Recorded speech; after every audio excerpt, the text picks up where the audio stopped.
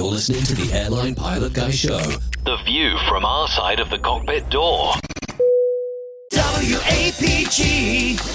It's the Airline Pilot Guy. Airline Pilot Guy episode 526. Yeah, he's up in the sky. It's the Airline Pilot Guy. Hello, you're listening to the Airline Pilot Guy Show. The view from our side of the cockpit door. With your host, Captain Jeff, broadcasting live from Studio 3C at the Doubletree in Charlotte, North Carolina. Today's show is recorded on the 22nd of June, 2022. Yeah, he's up in the sky. It's the Airline Pilot Guy. Put your light and it's flying by. With the Airline Pilot Guy.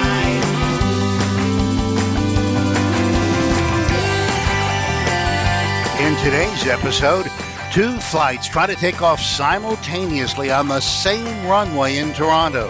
An EasyJet pilot becomes incapacitated while flying over Scotland. More news, your feedback, and today's plane tale. So get all settled in. Tray tables and seat backs in the upright and locked positions. Electronic devices powered on. I'm Radio Roger, and Flight 526 is ready for pushback. Thank you, Radio Roger Stern. He's an award-winning TV and radio reporter, currently at the #1 all-news station in the nation. 1010 wins in New York City. There we go. Okay, I get my job already. All right. I'm Captain Jeff, pilot of a major legacy airline based in Atlanta, Georgia. And joining us today from, well, she's sitting right next to me, not in her lakeside studio in South, but she's in North and in the Doubletree Suites Hotel. Here we are in our Doubletree Suites studio. She's a doctor, skydiver, marathon runner, strength training junkie, IPA connoisseur, commercial multi-engine instrument rated, backstabbing jumper dumper, Dr. Steph. Hey, Captain Jeff. Yeah, I might just be terrible at this job of playing the sound clips. Now too. Yeah, we'll see. I'll get better as it goes. Oh, you know what though? I never did make the fix regarding the all the things, so you'll probably do a better job than I do when it's time for Liz. But we're going to go now to Nick Camacho from his home studio in the Air Capital. Low and slow pilot, old airline enthusiast, old airplane enthusiast, and engineer in the aerospace and defense industry. It's Nick Camacho. Hey guys, glad to be back again. We're glad to have you back as well. Chat.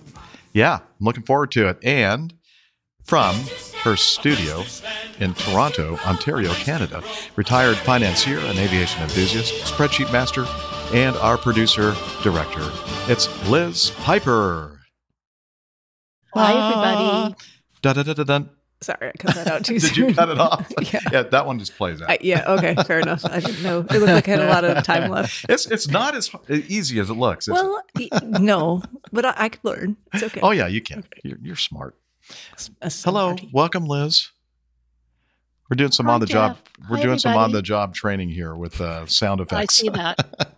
You getting a raise for that? Yeah, double the pay. I'm going to double the pay for sure.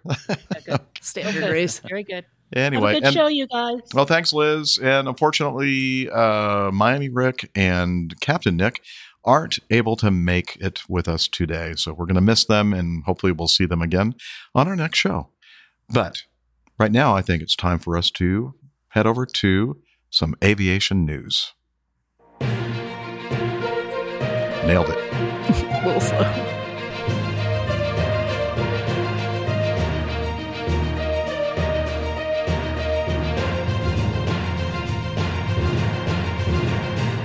Stand by for news. Okay, the first item in the news is something that just happened yesterday in Miami at the Miami International Airport. And let's see. So now bear with me. This is going to be a little clunky sharing all these different videos, but let's start with this first one. Again, this is someone who was near runway 9 at Miami International Airport when this happened. That's a Red Air Flight 203 MD-82. Kind of skitty. That was actually the wind we're hearing here. and getting to a stop just off the left side of runway 9. That sound you hear there is the airplane on runway 12 going around. And soon you will see here on the video some airport the rescue and firefighting vehicles heading out there. I was very impressed by how quickly they responded here. Thought by now you would see something, but in the background you see the airplane and you see the fact that it's probably an uncommanded evacuation, probably not a commanded evacuation yet, and I'll explain why. I think that soon when we see some other passenger videos. So I'm going to go ahead and turn the volume down a little bit on that, and there's the airport vehicle, and not long after that there was already a vehicle out there. Was there? Mm-hmm. Okay. So pretty rapid response there from the Miami International ARFF folks. Anyway, so let's stop this and play this next video. And let me. Hi. Hey, Nick. I didn't mean to push that button that no pilot would ever push, so I'll rewind it. I'm going to do that. This is something I just found right before we started recording the show, and this is a passenger video from the airplane itself. The passenger sitting on the left side, right next to the window, right next to the left wing, and just listen for the sound of the main gear once they are on the runway. They're coming in. They haven't touched down yet. Or no, they just touched down. It's not very loud, but it's not smooth. It's like something is almost like a flat tire sound. I'm not saying that's what it is, but it's like a continuous thumping sound. And then the thing just went off the side. And here we are from the inside of the cabin. They're starting the evacuation. And you can see the flight attendant crew and the pilots in the cockpit. They're finally exiting the one left door. Although when this whole thing started, the evacuation, and the reason why I say it's uncommanded, was over the left over wing exits, and the engines you could still hear running and then winding down. So that's no good. You have to wait for although I understand, you're a passenger, it's human nature. You see a fire on the right wing, and you just want to get out of that airplane before, who knows, it's going to blow up or something, right? So they got on out of there.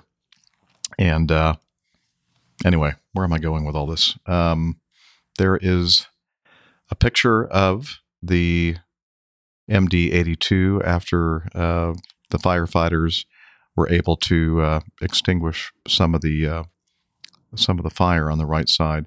The reason why the fire started on the right side is that when they veered off the runway 9, they ended up hitting the glide slope antenna array. In this picture here that we're showing on the video, you can see that pretty much took out that glide slope antenna, and it ruptured the wing and started a small fire. And then the firefighting people were pretty quick on getting there and extinguishing that fire.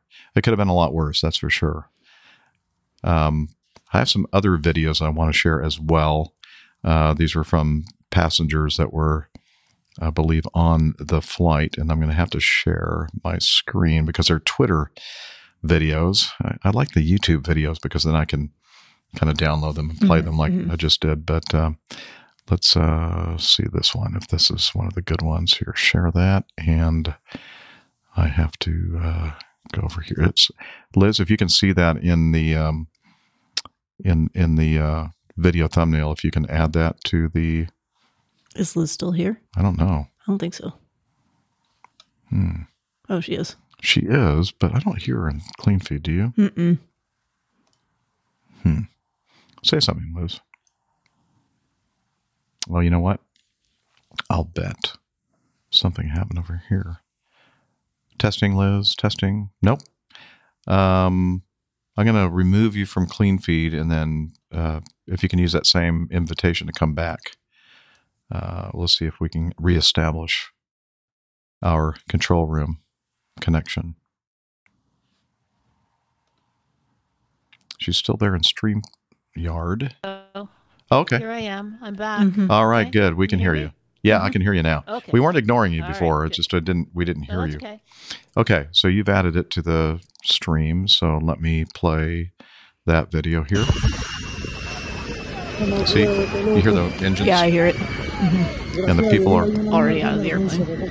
yeah, they're leaving the left side, which is good. They didn't leave the right side because On fire. Yeah, on fire. Probably hot. Yeah. But look, I thought it was interesting here. The front door is still not open. They're probably still running through their checklists to Probably. make sure to secure the engines and Yep. everything else, and then give the evacuation command. They may not even know that. There's a They're, you know, in this airplane, by the way, those overwing exits, there's no indication to us in the cockpit. Oh, okay. Well, yeah, they may not have On any this idea. airplane. Now, the airplane I'm flying now, there Yes. is, but not this one. So there's a view of the people leaving and screaming. There's a lot of screaming happening. Yeah, a lot of screaming. A lot of screaming. Wow. I'm not sure why. I think there were like 3 people that There were in- 3 minor injuries. Yeah. I think soon. Okay, here we go. The door Yep. is opening. Now listen, you can hear the slide. That's the slide inflating. Unfortunately, whoever was doing this video wasn't pointing at it. I would have loved to have seen that. And here come the firefighting vehicles to try to get that fire out. Anyway, so I thought it was a pretty good video. And let me share another one. Nope, that's not what I want to do. Share screen and Chrome file. And let's take a look at this one. Okay, again, Liz, if you can pop that in, let me know if it's there. Okay. And we're playing. Okay, that's somebody going out the one left door and holding their water bottle. I'm assuming that's what it was. And filming at the same time, yeah. Some rolling luggage. Oh, I can't. Can you believe it? The people. I'm shocked that people I'm took their luggage. so shocked. Who would do that? Lots of luggage going. Yes. And just, Seems like. oh, thank you very much. Yeah. you Thanks for later. flying with us today. That's basically- Thank you. Thanks for flying He right said, here. muchas gracias, hasta luego. I think Is that what they that's said? Yeah, Oh my gosh. They really did say thank you. that's what I heard. Okay. Again, more screaming. Okay. Well, now we're. Sing it again and again. Yeah. Wait, keep playing it first. Okay. It was thank you very much anyway. Okay. I think Interesting. just thanks for being Okay. not. And let's do one more here. If you all can bear with us on this. Chrome tab, share, and if you'll pop that in, Liz. That's what she said. All right. And here we go. Another passenger El avión fue a aterrizar video. y no sé qué pasó, pero estamos bien. The danger here, they have all these people and then firefighting vehicles Yeah, and just airport milling around. vehicles. It's really, it's a miracle that nobody got run over like that accident in San Francisco, Asiana, the 777. Anyway, I think that's all I have. Oh, I have one more thing I'd like to play, and that is the air traffic control audio of the right after the Red Air had their runway excursion, and then you can hear air traffic control directing all the people that were coming in for approach to go around. And I think it's quite interesting to hear some of the stuff going on here. American 2415, go around, climb maintain 3000, stop present heading. Okay, go around, climb to 3000, present heading, American 2415. Go around, Bridger 5 Charlie Heavy, go around. Going around, start running. American 2415, to right heading 120, climb maintain 3000. American 2415, to right heading 120, climb maintain 3000. Right heading 120, up to 3000, American 2415. American 203. American 203. Now, did you catch that? 203. I didn't know what the call sign was though. Like what? Call sign's Air Jamaica. Oh, really? Yes. Huh. So I heard this. I went, wait a minute. I know. I was expecting to hear Red Air, and then I couldn't understand what he actually said. Listen again. Maybe I'm hearing things, but it sounds to me like Air Jamaica. Folks, Captain White. First we're going to hear from Captain White. On the runway, so we're going to be going around. We'll be coming back toward. Was he in the Navy and had 25 traps? Everybody got 203? Okay. Let's hear that again. Hold on. Everybody got 203? I don't know if they're saying Air Jamaica or not, but it doesn't sound like Red Air to me. No, it's not. I'm going to actually look it up and see what it is. Folks, Captain White. Sounds like Jamaica to me now, but you. Oh, hang on. Captain White's talking again now. Ready for us on the runway, so we're going to be going around. We'll be coming back toward. Listen to air traffic control. No problem. Nothing to be concerned about. Check your mic, Captain White. Surgeon 5 Charlie Heavy, fly heading 120, maintain 3000. Did you hear that? Yeah. Check your mic, Captain White. That's great.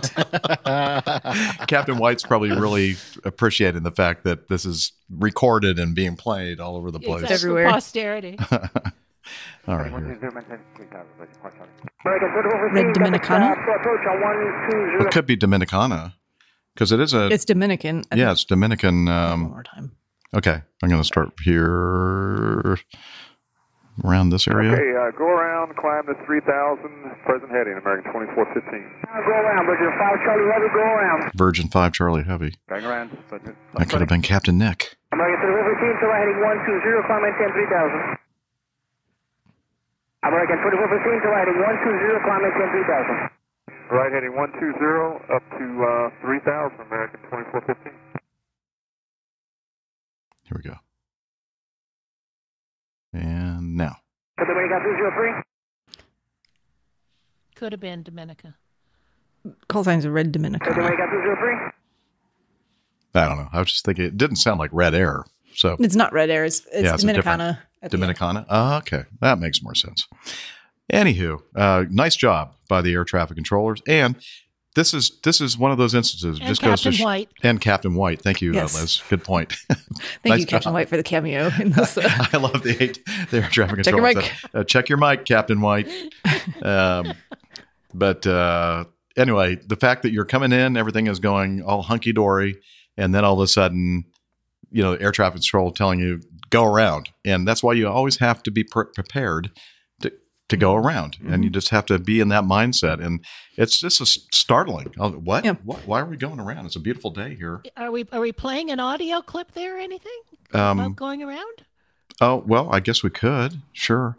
I don't see this one. I was giving Steph a prompt there. Yeah, but it's on a different screen. She has to switch to a different. And I'm just going to hit. Nope. This one. There we go. Now we got it. You got it. Yeah. Big G. Big Flawless. G. Go around. Little G. Going green. Big G. So I had to hit Shift G to get that. I got it. Wow. Anyway, so that was a big jumble of videos and audios and all kinds of stuff. So this airplane's coming in. This is a new discount carrier out of the Dominican Republic called Red Air. Red Air. And their fleet consists of, or used to consist of, 4 MD-80 series airplanes. Now they have 3. Okay. I think it's like they had. This is one of the MD-82s. I think they had 3 MD-82s that used to be operated by American Airlines, and then I think they have an MD-81 as well. I'm not sure what the background is on that one, but this is. I don't know if they're going to be able to save anything from this airplane or not, or if it's probably going to be, hull loss. And then now they're going to have to look around for another MD-80 or whatever. Mm-hmm. But I think that their service right now is, it's a relatively new, they just started service not long ago, and they go between Dominican Republic and Miami. And I think that's just their route. I think that's basically it. Yeah. Because I looked it up a little bit yesterday when I saw this. But yeah, so that was interesting. Mm-hmm. But my takeaway is, beautiful day, and what could possibly go wrong? And then all of a sudden the airplane ahead of you has gone off the end of the runway or off the side of the runway, and now you're going around and it's like, whoa, what do we do now? How long are the runways going to be closed? Do we have to think about where we're going to go now? do we have an alternate? Probably not. Probably not, but fortunately you're in South Florida where there's lots of options. Choices, yeah. But, if it happened someplace more remote, then perhaps you'd really have to think about that right then. Okay. Let me go to the screen here. Okay, we're going to try to pull that up, Liz, and see the comment from Micah, a real discount carrier. In fact, their fares are so hot, they're on fire. Boom, bam. This is where we go over here like this and hit R. Boom. All right. That's my takeaway is that, just don't take it for granted that because the weather's great, you don't have an alternate, that something like this can't happen and you have to be ready for it. And it sounds to me like everybody did a good job of doing that, except for selecting the proper PA button on the panel on American Flight 2415. That'll catch you off guard too. Yeah. Yeah. What do you think, Nick? See? I don't have a lot to add. I was going to ask you though. You said go off the end of the runway. Mm-hmm. If you were in this situation, would you rather be known for going off the end of the runway or off the side of the runway? Well, I actually think off the side of the runway because that probably indicates that there was some issue that was mechanical failure beyond your control. Yeah. Off the end of the runway sounds a lot like you didn't manage your energy well and or did something else. That's like exactly where I was. Mm-hmm. That's what I was thinking too. Yeah. Although if you go off, I think, not sure about runway 9 if they have a EMATs. EMATs? Yeah. Do they not have EMATs on I thought all the runways there? I don't think they do. There are a lot of places that don't have them on the end of every runway. Yeah. Yeah. In fact, I think most of the places I fly don't have them. Anyway. They should have where you fly. Liz, thanks, Liz. Liz just said they should have them where you fly, Jeff. Nope. Yeah, nope. Yeah. Nope. And I think they were missing a few lights from the lighting system from that 777 that took off. And, they probably repaired that. I'm sure they did. That low. low. Catch them in the gear and keep going. Departure. And then they continued to their destination, didn't they? They did. Yep. Yeah. Like nothing happened. The other thing I will say is I understand your attitude of, waiting for the engines to be shut down and everything. But in my very limited experience in like emergency situations, which is only the FAA training in their little airplane simulator, man, if I was sitting in that exit row and there was any fire or smoke in the cabin and the airplane was not moving, I would probably get out of the airplane as fast as I can to just try to avoid all the other things. I totally get it. So that's why it's human nature. You're sitting there and you see fire. I'm with you. If I look out my window, no fire. Look out the other window, lots of smoke. That's one of the that's a tough thing, Nick, because we're trained that we're going to do an emergency evacuation. We need to pull out the checklist. It's on the back page of the QRH. Start running that checklist and do it deliberately, not slowly, but don't try to rush through it so quickly that you're going to miss some steps, and that could be step that you're going to miss could be important. But it isn't until toward the very end of the checklist that command you shut down. Well, you shut down the engine, and then you command the evacuation. Right. So in this case, you're like, if and somebody somebody's let you know that people are actually already out the wings, then you might want to maybe just skip to the part where you just shut the engines down. But is that because there are bullet points, higher up in that checklist where if it's a non-engine critical emergency, you might be able to save the engines by going down through the check? I mean, I don't think so. Like in a propeller airplane, you just pull the mixtures, right? You're like, the first thing we do is we pull the mixtures, and then you start going through everything else. But with the mixtures pulled, the engines are basically secured. Is there any reason that you guys couldn't be like, all right, something terrible has happened, let's shut off the engines? Well, you have to consider things like, if you're going to, the PA system and the electrical system is, it should, even with the engine shut down, should still work from the cockpit to make an announcement. But I'm sure some considerations regarding systems that you want to make sure that you don't cut off something too early, and then you can't really accomplish that step of the checklist. To your earlier point there, Nick, though, about if you're the passenger sitting in that exit row at the door, and all looks clear on your end, and it's not looking so good on the other side, and you're going to just get out. We talk about this and think about this a lot, actually, with skydiving operations. And we go over this yearly and at various intervals with jumpers and people who are going to be on the airplane, that if there is an emergency, they should wait for instruction from the pilot. But I know that there are an awful lot of jumpers out there with a decent amount of experience that if there seems to be a problem, they're going to look at their altimeter and then they're probably going to open up the door and go, because they'd rather be out of the airplane. So. Yeah. Oh yeah, totally. I think I've mentioned it before, but we have that's a concern for us on the C-47, because when we get 20 guys in the airplane and, we start having an issue close to the ground, if all of those guys move towards the door in our airplane's at the very back. Yeah. And so you could have, CG issues and other things that become problems that weren't the initial problem. Sure. And our concern is that sometimes there are going to be things that people will perceive as emergencies that perhaps are not, and we want them to just stay put for the moment. Not so much that in the aircraft that I fly, we're going to have big CG issues, but we don't want people to injure themselves unnecessarily either by leaving when perhaps they could have stayed on the airplane. The airplane that I fly. Your passengers don't leave in flight? No. Okay. Not usually. The first step, set the parking brake. Emergency. Then this is the evacuation outflow valve open, emergency power selector on, emergency light switch on, because if it's dark, you want to have those emergency lights on. Speed brake lever retract. Okay, so the speed brakes are up. Now that should be something that we automatically do, but this is just to make sure that we accomplish that. The flap slat handle to 25, because that's the best position for those flaps to slide off the back. Notify the flight attendants. And I'm not going to mention exactly what we say there. Then fuel switches are off. Engine fire handles pull. Fire agents, if required, discharge. APU fire control switch off and agent arm. APU fire agent switches, if required, the other bottle. Discharge. Notify the flight attendants. This is the captain. Evacuate.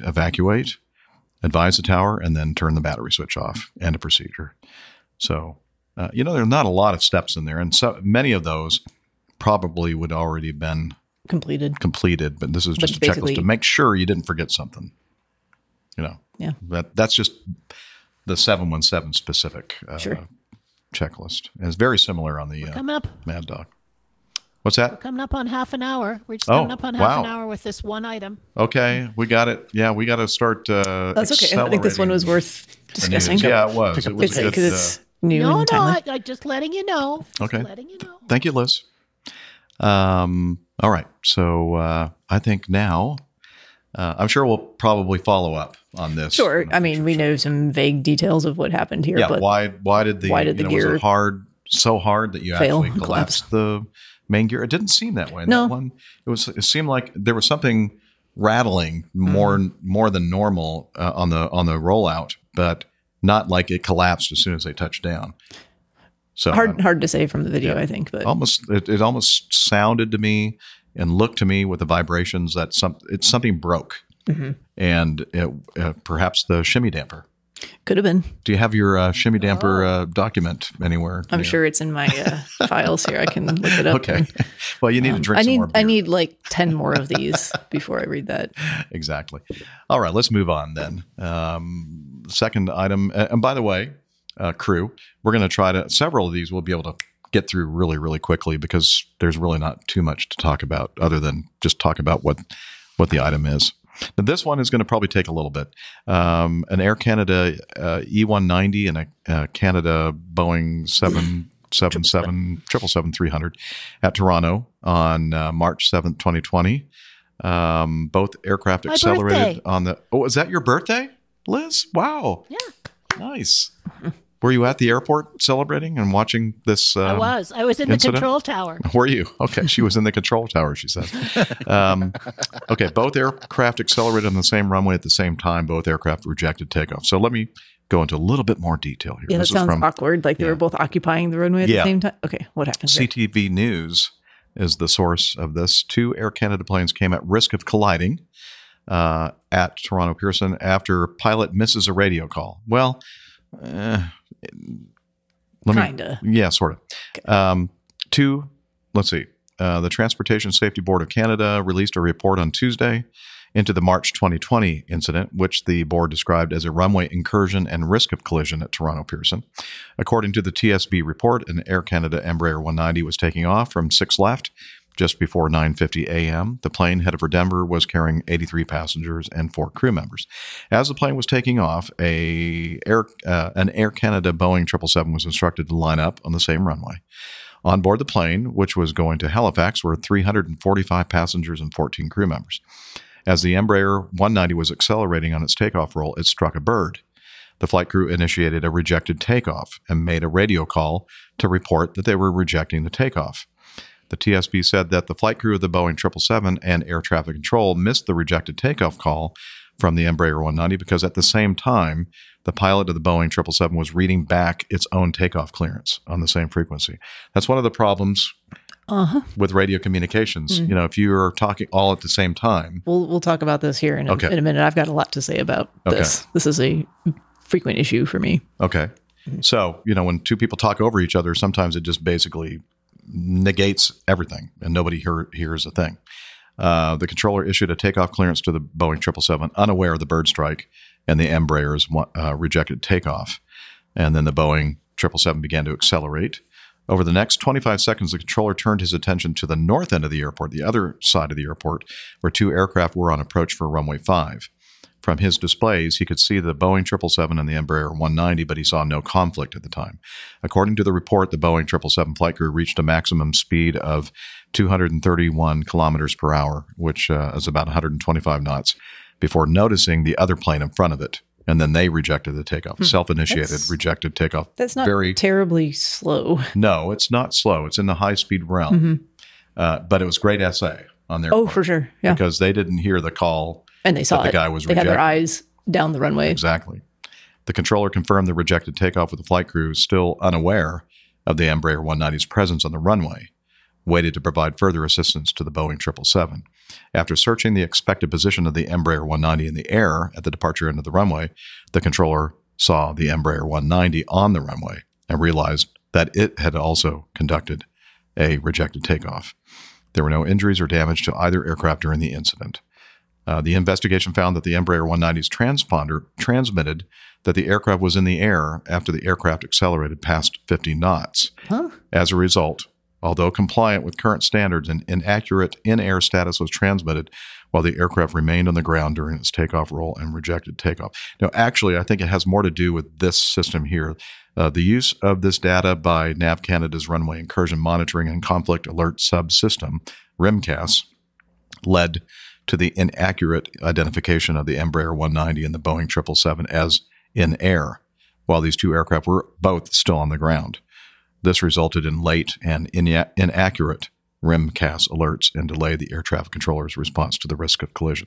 Now, I was reading another report that kind of went into a lot more detail here, and what I got from it wasn't really the equipment in the airplanes that the problem. It was the receiving. Yes, it was a system that's supposed to, and you have it's to taking set all this data and it's trying to give useful information, like, oh, okay, this aircraft reached 50 knots. They are in flight. So it's probably in flight. Yeah, but it was not.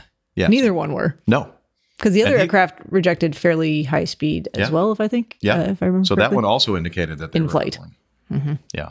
So the controller, because his head is not pointed in that direction, is pointed this way, doesn't see that. And he's on his displays showing that they're both airborne, so it's not there's no conflict here.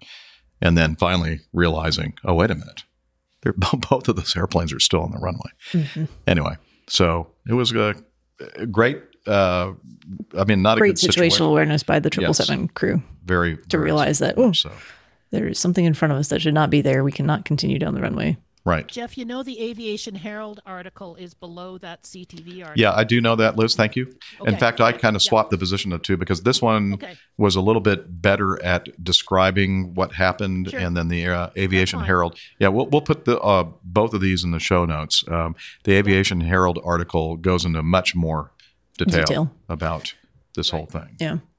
Going back to congested frequencies and stepping on other people, something we've been trying to work on, and we've run into several roadblocks, even though there are ways to change things. The airport where I fly, the CTAF, the Common Traffic Advisory Frequency, is a very commonly used one. There's it's a very common. It's very common. So across this country, yeah, it's very common. It's an exceptionally common. And when you're at low altitude, if you're in the airport environment, in the pattern, approaching for landing, have just departed. Typically, you're only hearing that airport or traffic calls for that airport and maybe one or two others in the vicinity, and it's not a big deal. Mm-hmm. The problem is that we are trying to make calls at 14,000 feet to let local traffic know that we're going to have jumpers in the air. Mm-hmm. Please don't overfly the field. But when you're at 14,000 feet, you're able to hear and listen in on quite a bigger area of the country. So you can hear everything from Florida to Virginia to Tennessee. Oh, wow. It's hundreds of miles. At that low. Hundreds of miles. Wow. And it's not so much a problem because we know when we transmit, it's only going to be the local folks hearing us. Mm-hmm. We just have no idea what's being said locally. So I don't know if I'm stepping on someone who needs to hear that information. So that's kind of frustrating. And we've been working on because that's also dependent on transmit power, right? Correct. Like different radios have different transmit power, like wattage. Yep. And so you might have a radio that's a 10 watt radio or something, and you're transmitting 100 miles. And like you said, some little guy in a tiny airplane might have a handheld that's a 2 watt transmitter. And so his is not making it back to you. Picking it up. You're making it to him. Yeah. Exactly. So, our thought is it'd be better to be on a less common traffic advisory frequency. An uncommon, because there are some that are a lot less commonly used. And there are procedures to change it. It doesn't seem difficult.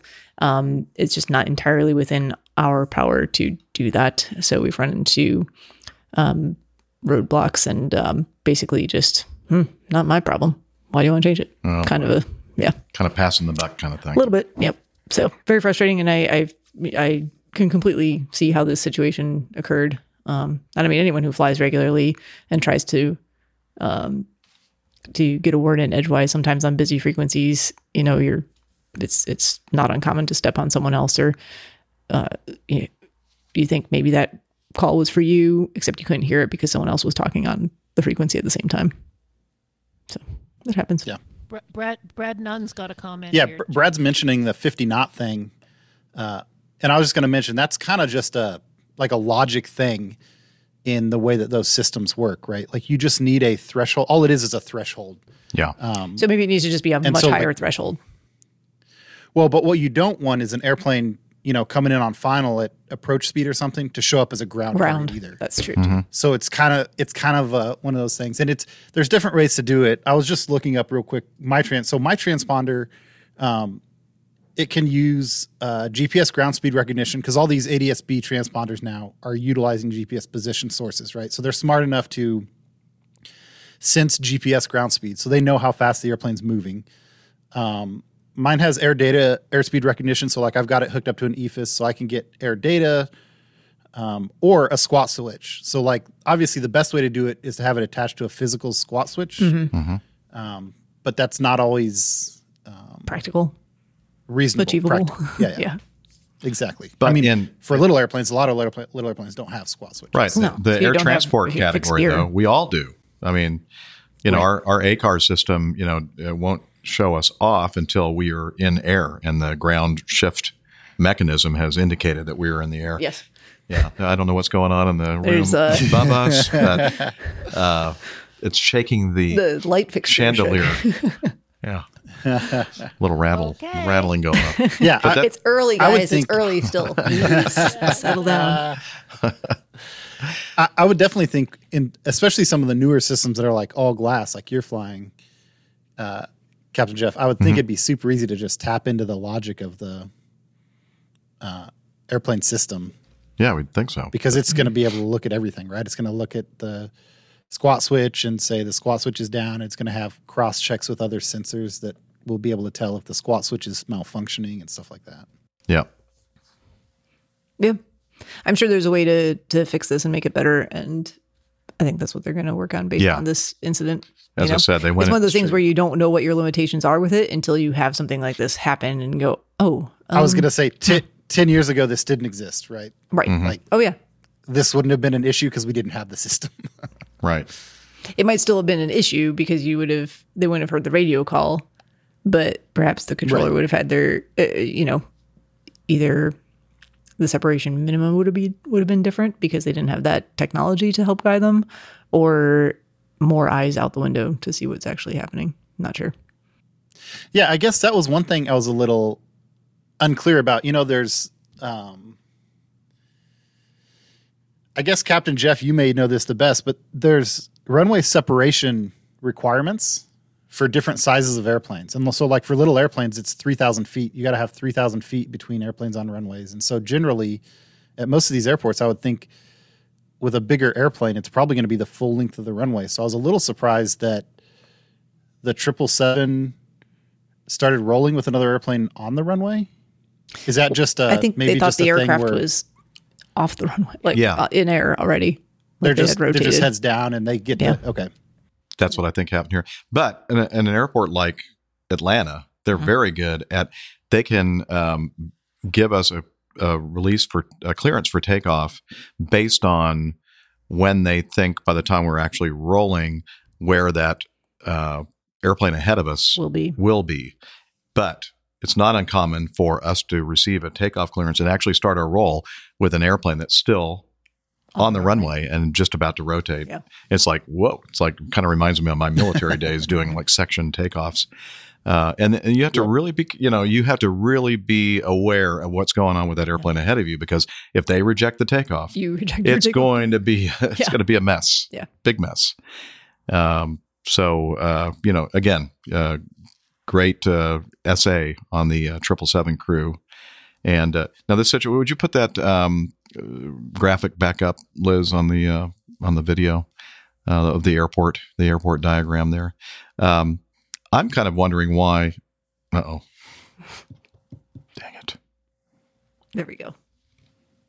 I guess we kind of left you there for a moment, didn't I? Yep. Didn't we? We're back. You're back. I think. You're Okay. back. Okay. Again, we did a speed test. The internet speeds are really good here, except they'll just drop out every once in a while. You get this like, yeah. So in this depiction here, the runways to the right side of the frame, the lower right, that was the six. I think it was six left. Six left. I'm pretty sure that they used for the departure runway. And then after he thought that everything was all hunky dory over there, he turns around and looks to the other direction. And this image in the north, the left upper left hand corner, that's runway 5, and the approaches that are coming in for landing on that runway. And I almost wonder, if that might be one of those kind of situations where maybe they'd have a couple different controller positions, like a controller dedicated to the. Jeff, yes, Liz. I've got a comment on that. This was March 2020, and I think the pandemic was just happening, and I have the feeling they usually do have 2 controllers handling those things. I think it was because I don't know, I just sort of wondered that myself, and I just wondered if that was the case. Anyway. So yeah, that's definitely something that could this be. This was before the pandemic. No, it was March 2020. Well, it's March 20, and I think that by then March 7th. I thought the pandemic. Yeah, that's I thought pretty it started early. like in the 13th. Yeah. So I can tell you, I know exactly those weekends. The first weekend of March, I was in Atlanta, and that was the first weekend anyone was wearing masks in the airport. And then 2 weekends later, I was in New York City, and they canceled the race I was supposed to be doing, and that was the last weekend. I remember things like being pre-pandemic, going out to restaurants and not. But even then, it was still kind of like, oh, wash your hands. Here's some sanitizer squirted at you. But I don't remember things being very poorly staffed or a lot of people being out at that point. That was March 15th, 16th. So maybe not. I don't know. I'll bet that as a result of this occurrence and the investigation, they probably made some tweaks to the algorithms of this RIMCAS system so that it doesn't give them some false information. And they probably The rimshot system. That's Rimcast. That's an entirely different system, Liz. And what else was I going to say? Oh, and maybe they've adjusted staffing levels so that, something like this may not happen. Or I'm sure they've adjusted a lot of things. Yeah. Speaking of adjusting. Yeah. Let's look at this next one. British Airways. Oh, this is interesting. British Airways. This is from Aviation Herald. A British Airways Airbus A380-800 registration Golf X-ray Lima Echo Quebec, not Quebec, Kilo. Thank you. Performing. Every time I do that, I start reading these letters. I'm thinking I'm going to mess this up, and I'm not even thinking about what I'm saying. What? Are we frozen? Oh, shoot. No. Okay. All right. Sorry. Oh, okay. From London Heathrow to Washington Dulles was en route nearing the end of the flight when a continuous waterfall developed on board. Wow. This airplane has a water feature. Water feature. Nearing the end of the flight when a continuous waterfall developed on board, pouring from the upper deck into the lower deck. They're always those upper deck folks. Yeah, the upper deck people are always messing with those lower deck people. The flight crew but was it blue water? Continued the flight for a safe landing in Washington while cabin crew were trying to control the water and mopped the floors. The aircraft landed safely on Washington's runway 1 right. The airline reported a faulty valve at the clean water supply, not the blue water supply, Liz. Potable water? Yes, the potable water supply, yes, was fixed upon arrival in the U.S. The aircraft remained on the ground for about 5 hours and 20 minutes, then departed for a return flight with a delay of about 4 hours. That's a pretty good waterfall. Yeah. Did you show the picture there, Liz, for the people? Sir, it's up there now. Okay. We can't tell because our screen froze. Oh, wow. Okay. Yes, it's up. Okay. Yeah, it's up right now. Oh, it did it again? It hasn't moved from when I pointed it out. Oh, man. What's going on? This is no good. And while we're kind of pausing for a technical glitch, I was thinking Brad could have been here. He's probably in, he's probably in Cancun. Charlotte. Or yeah, maybe he's not. Maybe he's on a layover somewhere. But if he was here, he could have been our live audience. I know. He could have been sitting on the other side of our table here and cheering and next time, Brad. Yeah, applauding, bringing us free beer. Mm-hmm. That's a requirement if you're going to be in the live audience. Yeah, that is true. That is definitely a requirement. Maybe some food, some snacks. Yeah. Actually, I have snacks in my car. You do? Get some snacks. Oh, that's all right. I meant to bring them in and I was just rushing. Sorry. Yeah. Okay, so what do we do about this thing over here that's... okay, let me do this. Yeah. And, I don't know. Go while you're working on it, though, do you need a beverage refresh, too? No, I still have like 2/3 of this left because I've been yakking and not drinking. Sorry, everybody. You know how the technical things go. Let's see.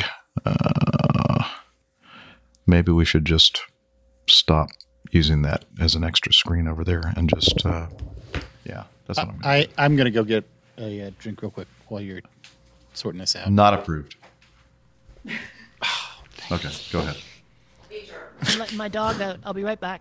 Oh, everybody's leaving. Everybody's bailing. Hey, everybody in the live audience, why don't you leave too? I'm coming back. I know. I'm just kidding. Nick's leaving. Liz is leaving. Jeez. I know. I wish that I could carry like a very large display with me everywhere I go, but you can't hack into some of these TVs in the hotel I can rooms? sometimes. Usually I can connect an HDMI, but we'd have to turn everything around and point. But that probably would have. That would have worked. We could have sat. Yeah. That would have been better, is what Steph was about to say there. No, I just said that it would have worked. Thank you.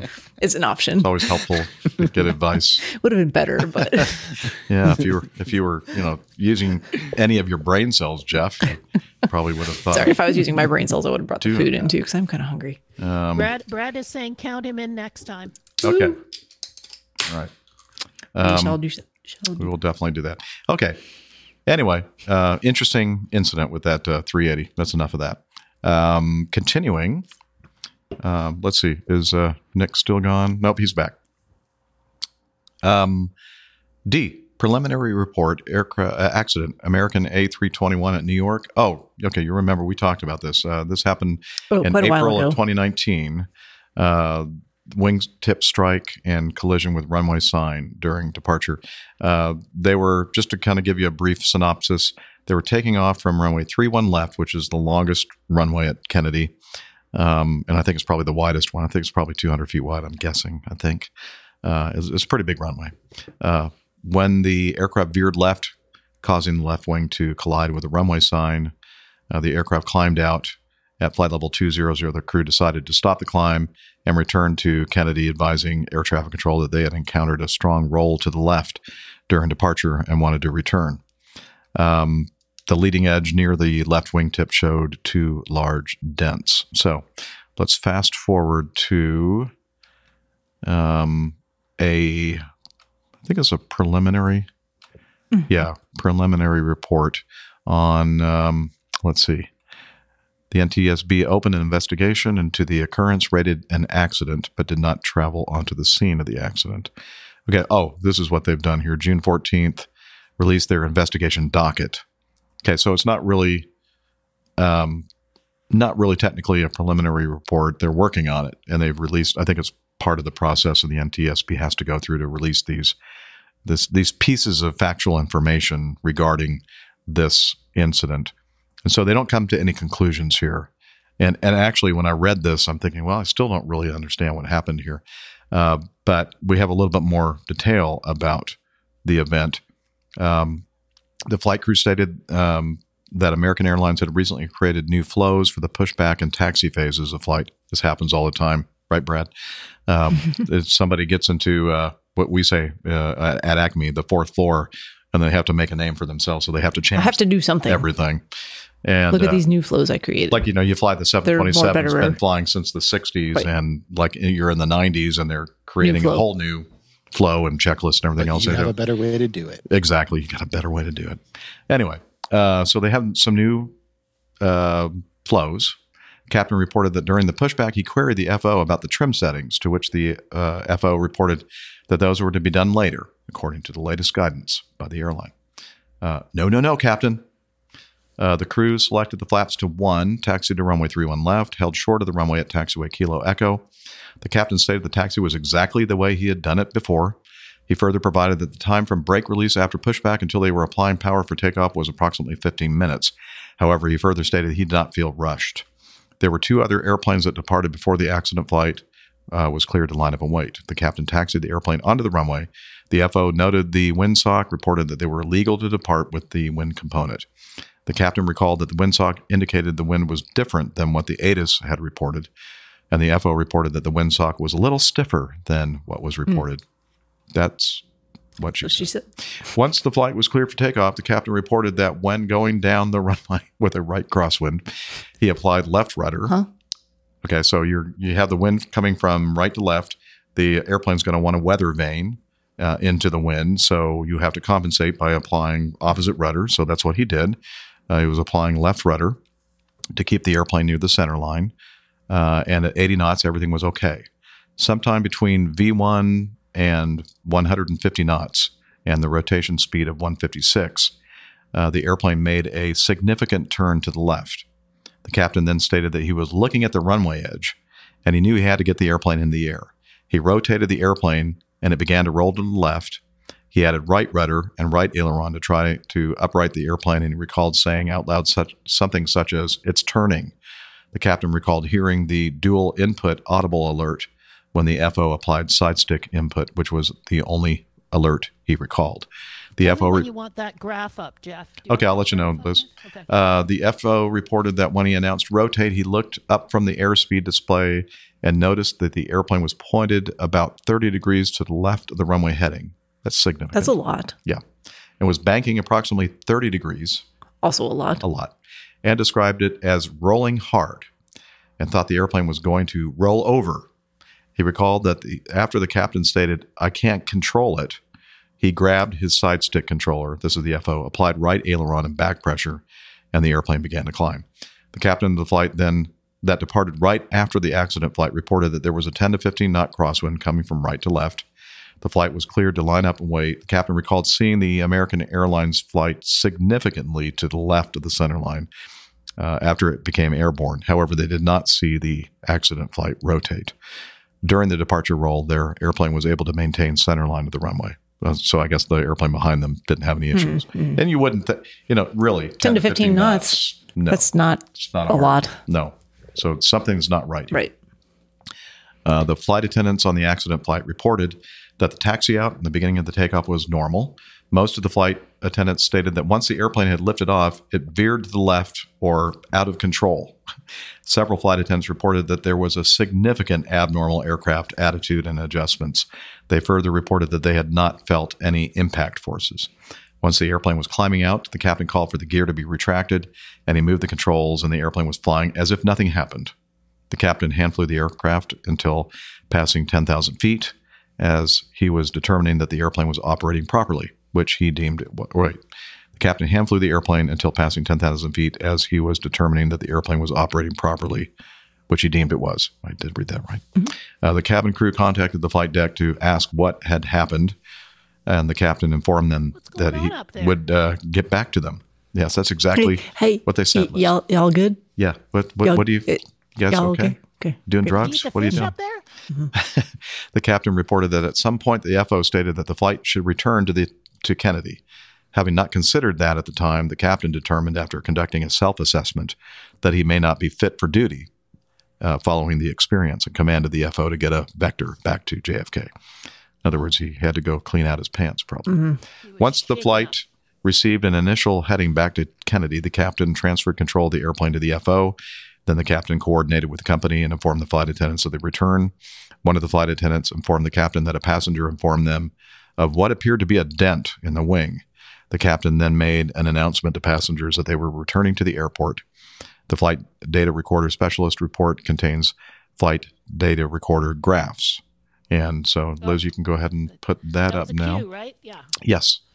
And it was also reading the report or reading the article from Aviation Herald. Now, I know we're not going to glean a lot of information from this, and Steph's not going to glean any because she can't see it. So here we go. I heard there's a graph. There is a graph. Okay. Oh, there it is. And so it's a typical flight data recorder trace of all the different controls and positions of side sticks and rudders and everything else.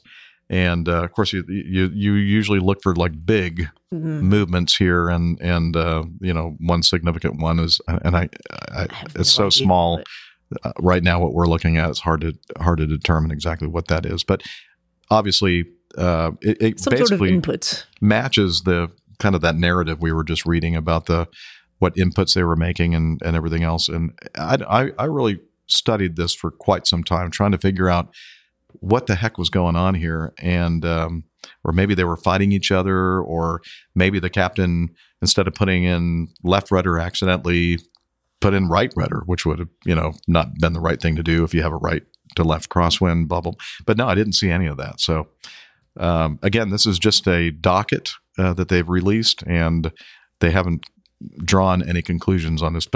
And there's a picture of the left wingtip with the significant dent after hitting the sign on the side of the runway. And again, this is not a narrow runway. It's quite a wide runway. That wingspan is 112 feet. Is it? Okay. How'd you know that? Google. Oh, very good. So as long as Google's correct, that's what it is. So that's about, 60? No, not even that. 55 feet. 55 to 60 feet on either side of the center line. Mm-hmm. And the runway's at least 150. Did you ever figure out, was it 200 feet? I didn't look at that. You just said it was, so I just took that at face value. Here, I could probably do this. I'm not using this as a screen anymore. Oh, man. Oh, gosh. I mean, I do have it right here, too. I just, What's wrong with you, Camacho? 200 feet. I got there faster. Thank you. Just seems a little spicy with all the other issues you guys are having for you to start dealing with different already devices. Running. This is already running. It's already running, and it's separate from the whole system now. Anymore. That had to be disconnected. Yeah. That was issues, but that's fine. Yeah, it is actually. It's a very long run. Of course, they were probably 14,511. It depends on where. What do they say? They used Kilo Alpha for or Echo. I forgot what the report said, but usually when we're using 3-1 left for takeoff, we usually start right around in this area. Although sometimes we do go all the way down here to the end and use the full 14,000 foot length I think 14,000 feet's a lot longer for him to go off the side of the runway than if it were just like a 7,000 or 8,000 foot runway. Right. A lot less time to exit the runway. And it was right around the 80 knot speed that all this happened. That's very slow. Yeah. I don't know what happened. It's weird. I don't know. They don't have any other information as to what they don't have any interpretation of the... Not yet. Graph. The graph. No. Yeah, what I thought was weird is they made that one comment about trim, where the captain asked about the trim, and the FO was like, we get to that later. Yeah. Makes you think that the trim was never set or was set incorrectly. But what trim are we talking about here? Are you talking about rudder trim? Because it's an Airbus. I don't know. Maybe it's rudder trim. Because if rudder trim is set incorrectly in the Caravan I fly, it's noticeable on takeoff roll. Yeah, absolutely. Right away. There was a 737 that took off out of LaGuardia, U.S. Air, that the rudder trim was like almost completely full. I think it was full left deflection.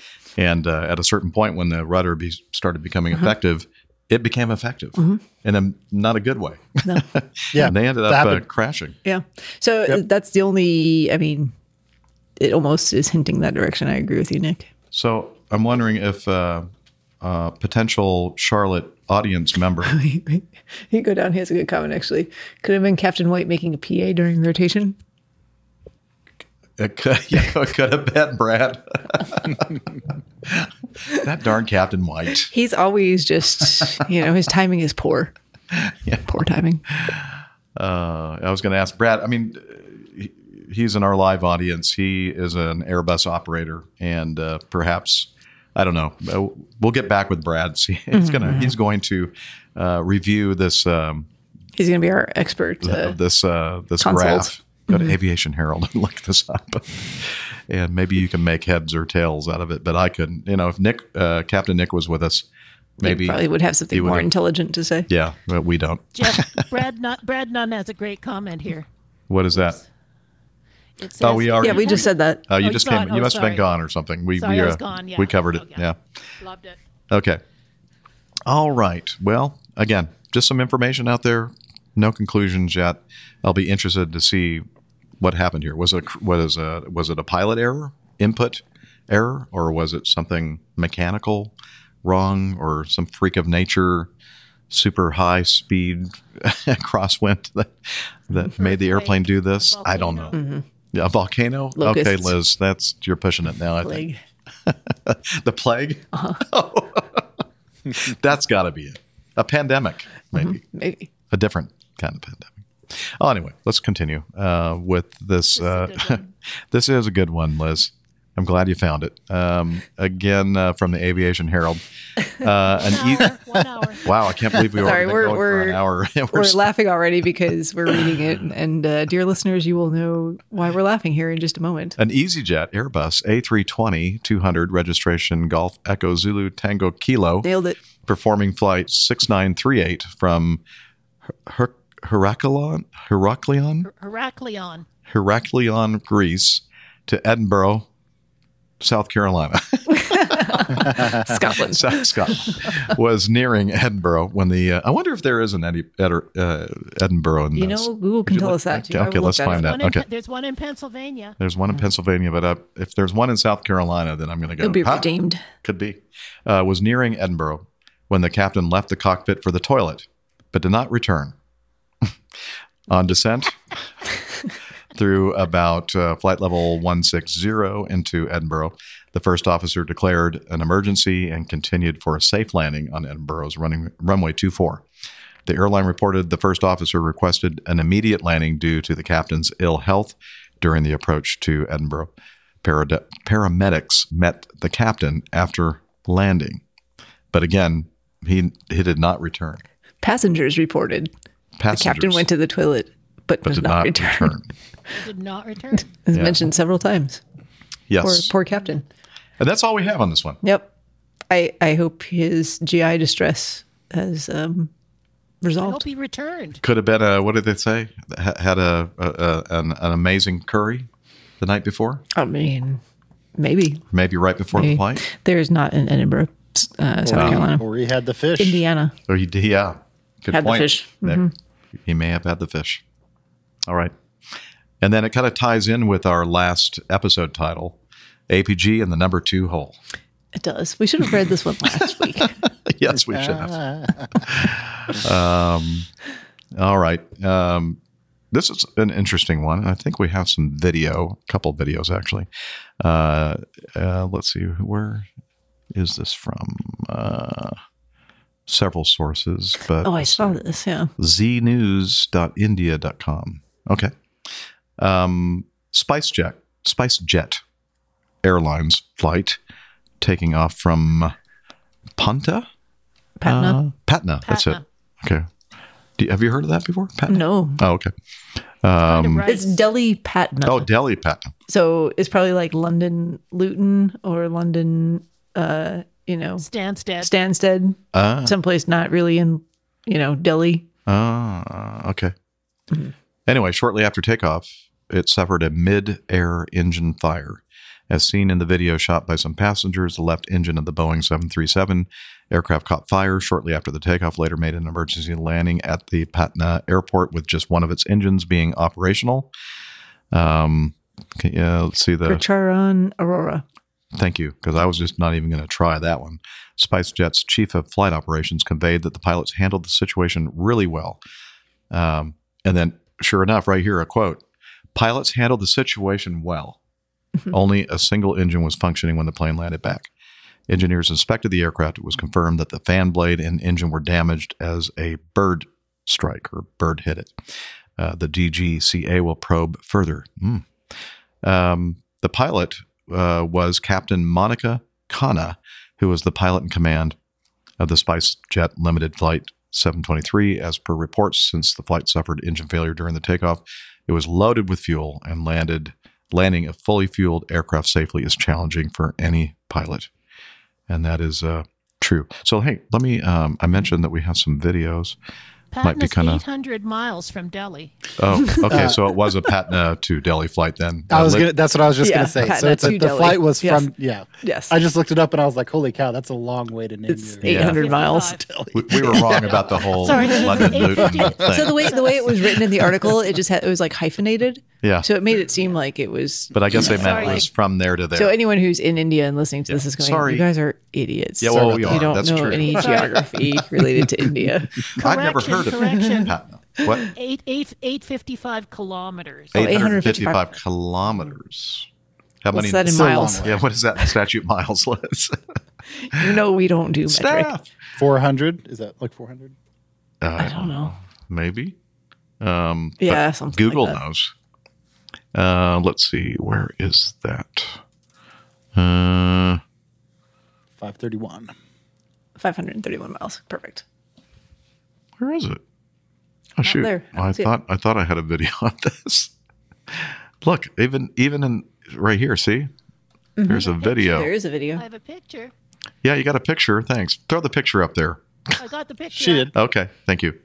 Yeah, you can see the flames and that's a lot of fire shooting out from the left engine. Yeah, it was. And it's a shame because hang on. Let me see if I can find it in the thing that I used to download the videos. Maybe it just made it to a different folder. No, I don't see it. That was probably one of those things on my list of things to do. And you thought you did it? I thought I did it, but I didn't.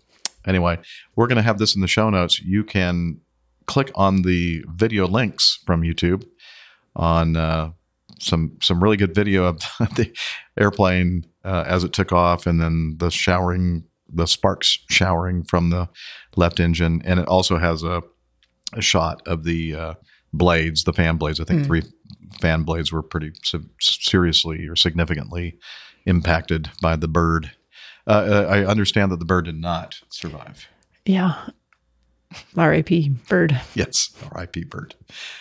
Anyway, very cool. There's a picture of Captain Monica, and I think she has something to do with fashion and stuff too. And I'm not making that up. I'm not making a joke. But anyway, highly regarded captain. So that's cool. Okay, well, we'll move on. We talked about this in the past regarding the Antonov Mira, the one that was actually built and flying, and how it got damaged by the Russian military and pretty much destroyed.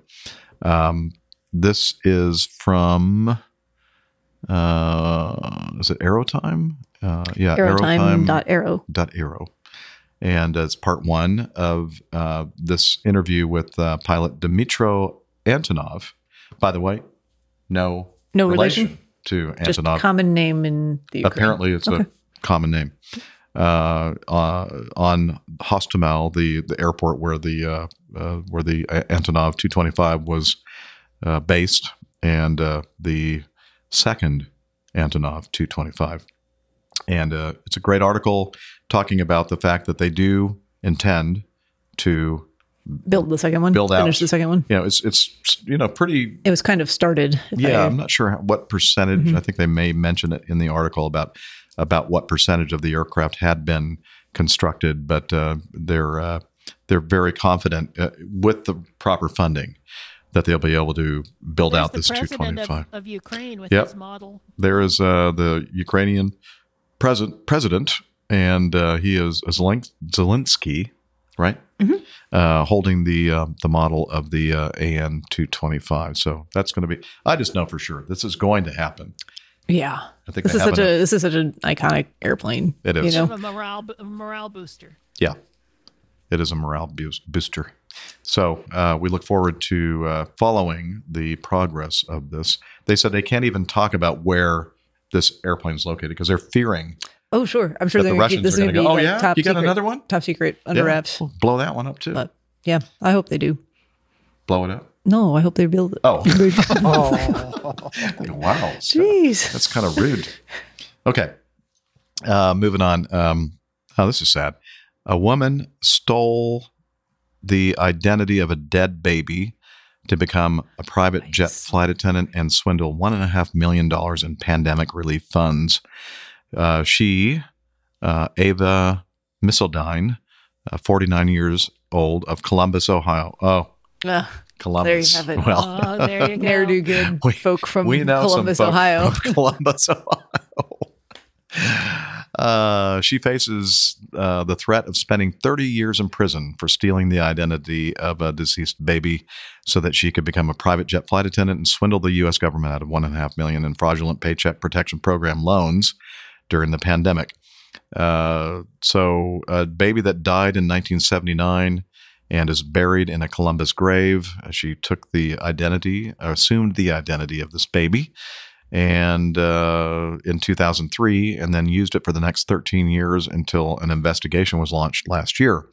The deceased baby's identity was also used by her to obtain a passport and a student pilot license, and even gain admission into the Ohio State University. They missed it. They didn't put the. They did not put the. Yeah.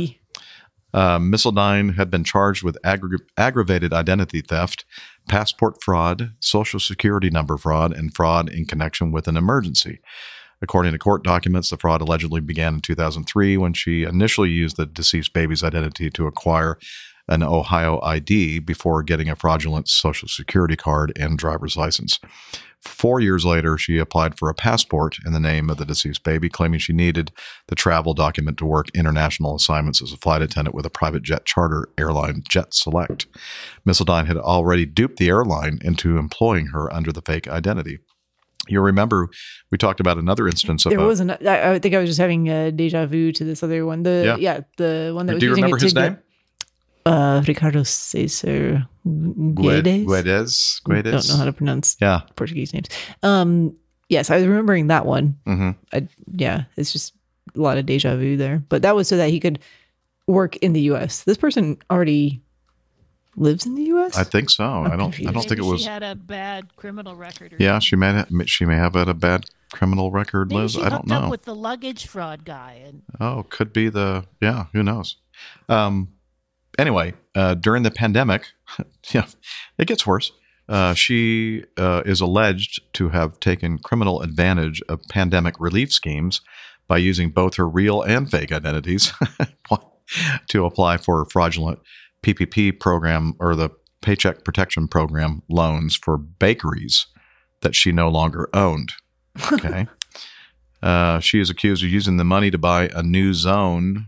I guess, what do they call those? A commercial development zone or something like that, next to Zion National Park in Utah for $647,500. Wow. A lot of money. Pricey. Mm-hmm. She bought a second home for $327,500 in Michigan with the remainder of the loans. Yeah, she's into real estate. Yeah. Real estate investing, really. That's what it is. Anyway, so I think that, we mentioned the other flight attendant that worked for several decades under the fake identity. And then when he went to renew his passport in late 2020, the passport office became suspicious and opened an investigation which revealed his real identity. And I think that in a way, they were starting to look more closely at this sort of thing. And that's how they discovered her fraud. Anyway, that's an uplifting story. I mean, sounds like she got what she deserved eventually. Yeah. Well, I don't know if she's actually been sentenced yet, but I'm hoping that she. It's moving that direction. Yeah.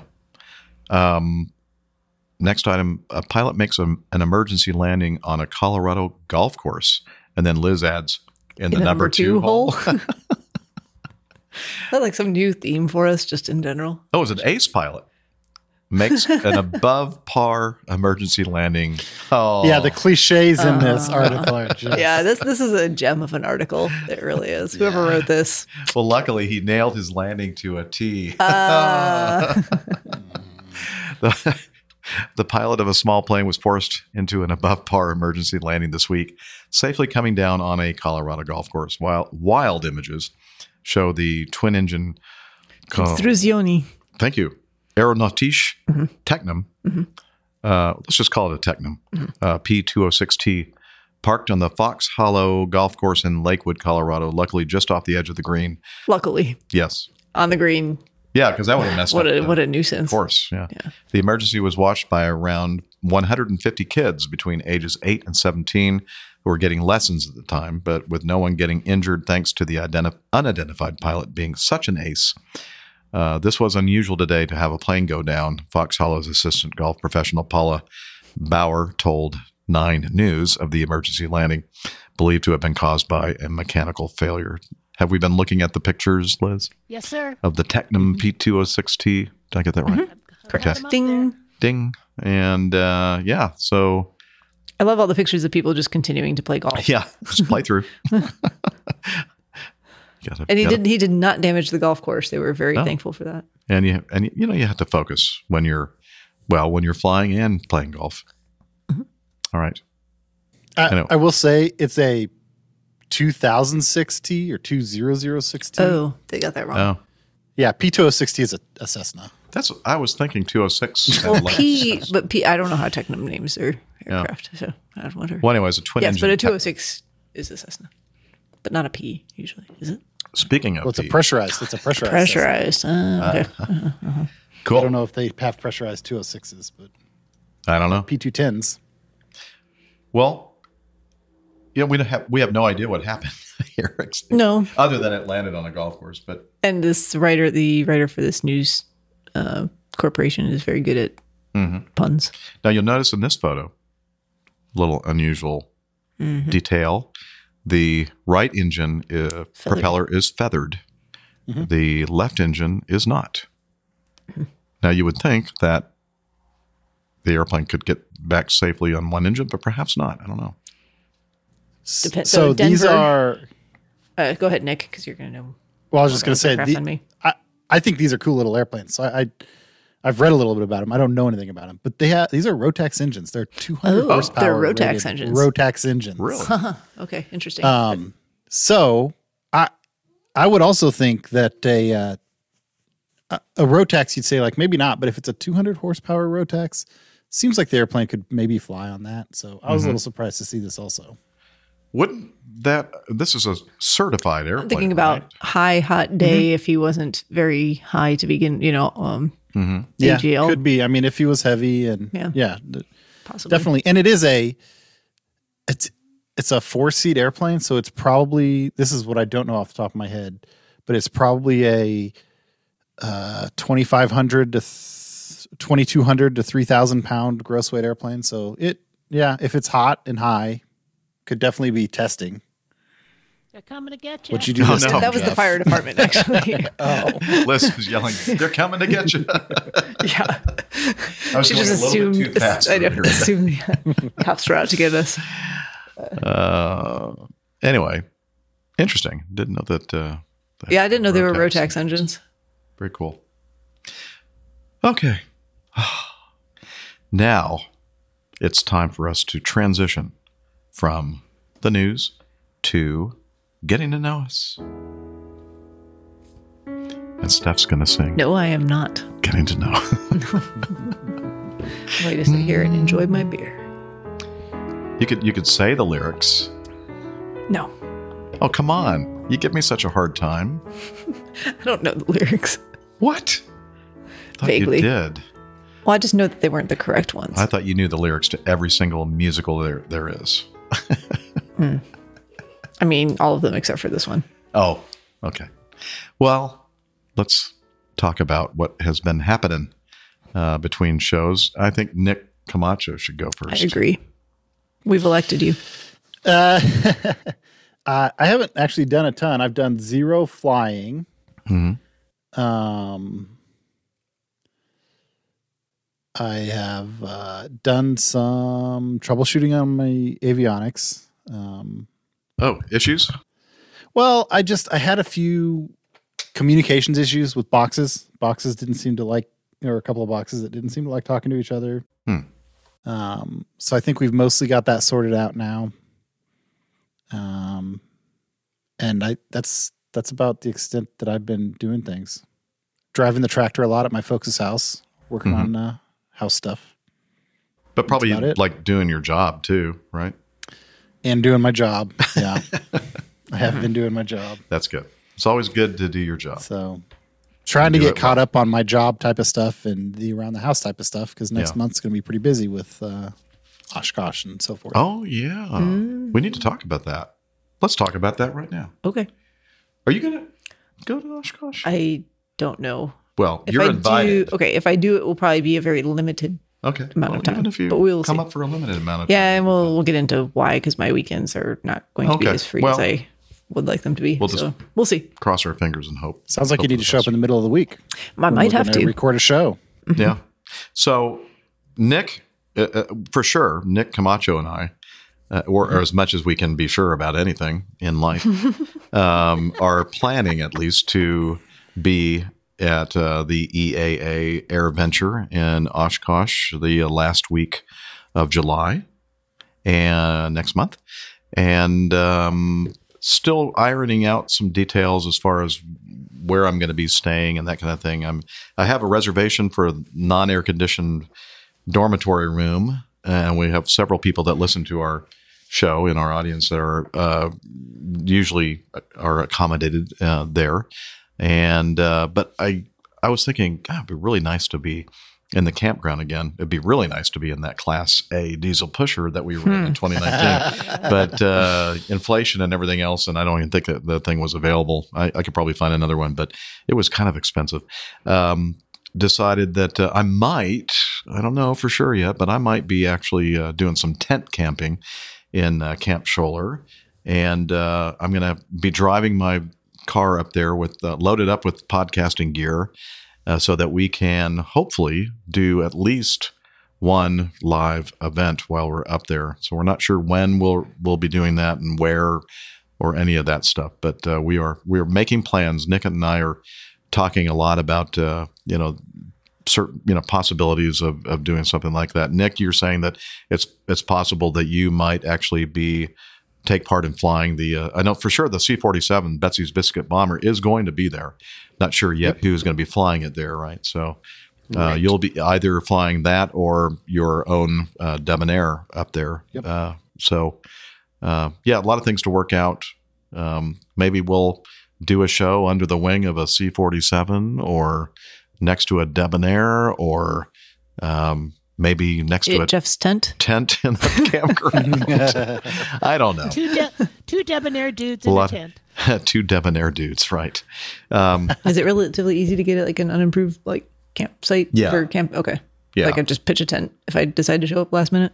Okay. Yeah, I think so. Okay. Yeah.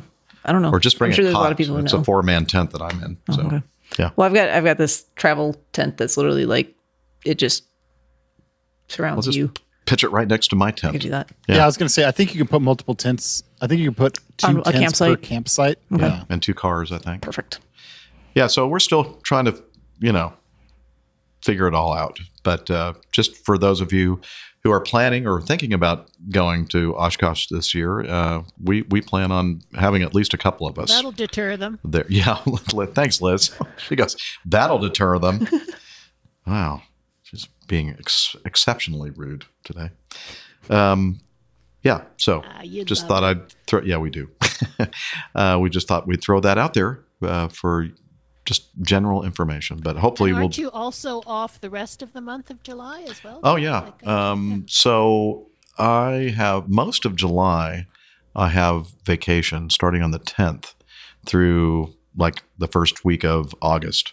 So after Oshkosh, I plan on heading up north into northern Wisconsin. After Yes. Oshkosh is the last week of the month. I know, isn't it? but then I have August, like through the 6th of August. Oh, okay. The next week. So head up to Ontario. I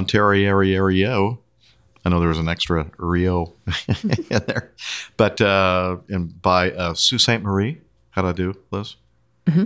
Ding. Yep, perfect. Bing. Very Okay. good. Ding. And on the way over, mosey on over to the Lake Cottage country of north of Toronto. Toronto. Yes. And because I know a producer-director named Liz that's going to be in a cottage up there and hopefully spend a couple of days up there. And sounds good to me. Excellent. And anyway, so that's what my plan is. And then before Oshkosh, I don't know what my plan is, but I'm thinking I'm going to go out there and play and travel and have fun. Yeah. Do things. Yeah. So, anything else, Nick? I think I kind of stepped on your. I think you were finished up, though, right? Anything else you want to mention about Oshkosh or the Betsy's Biscuit Bomber or anything like that?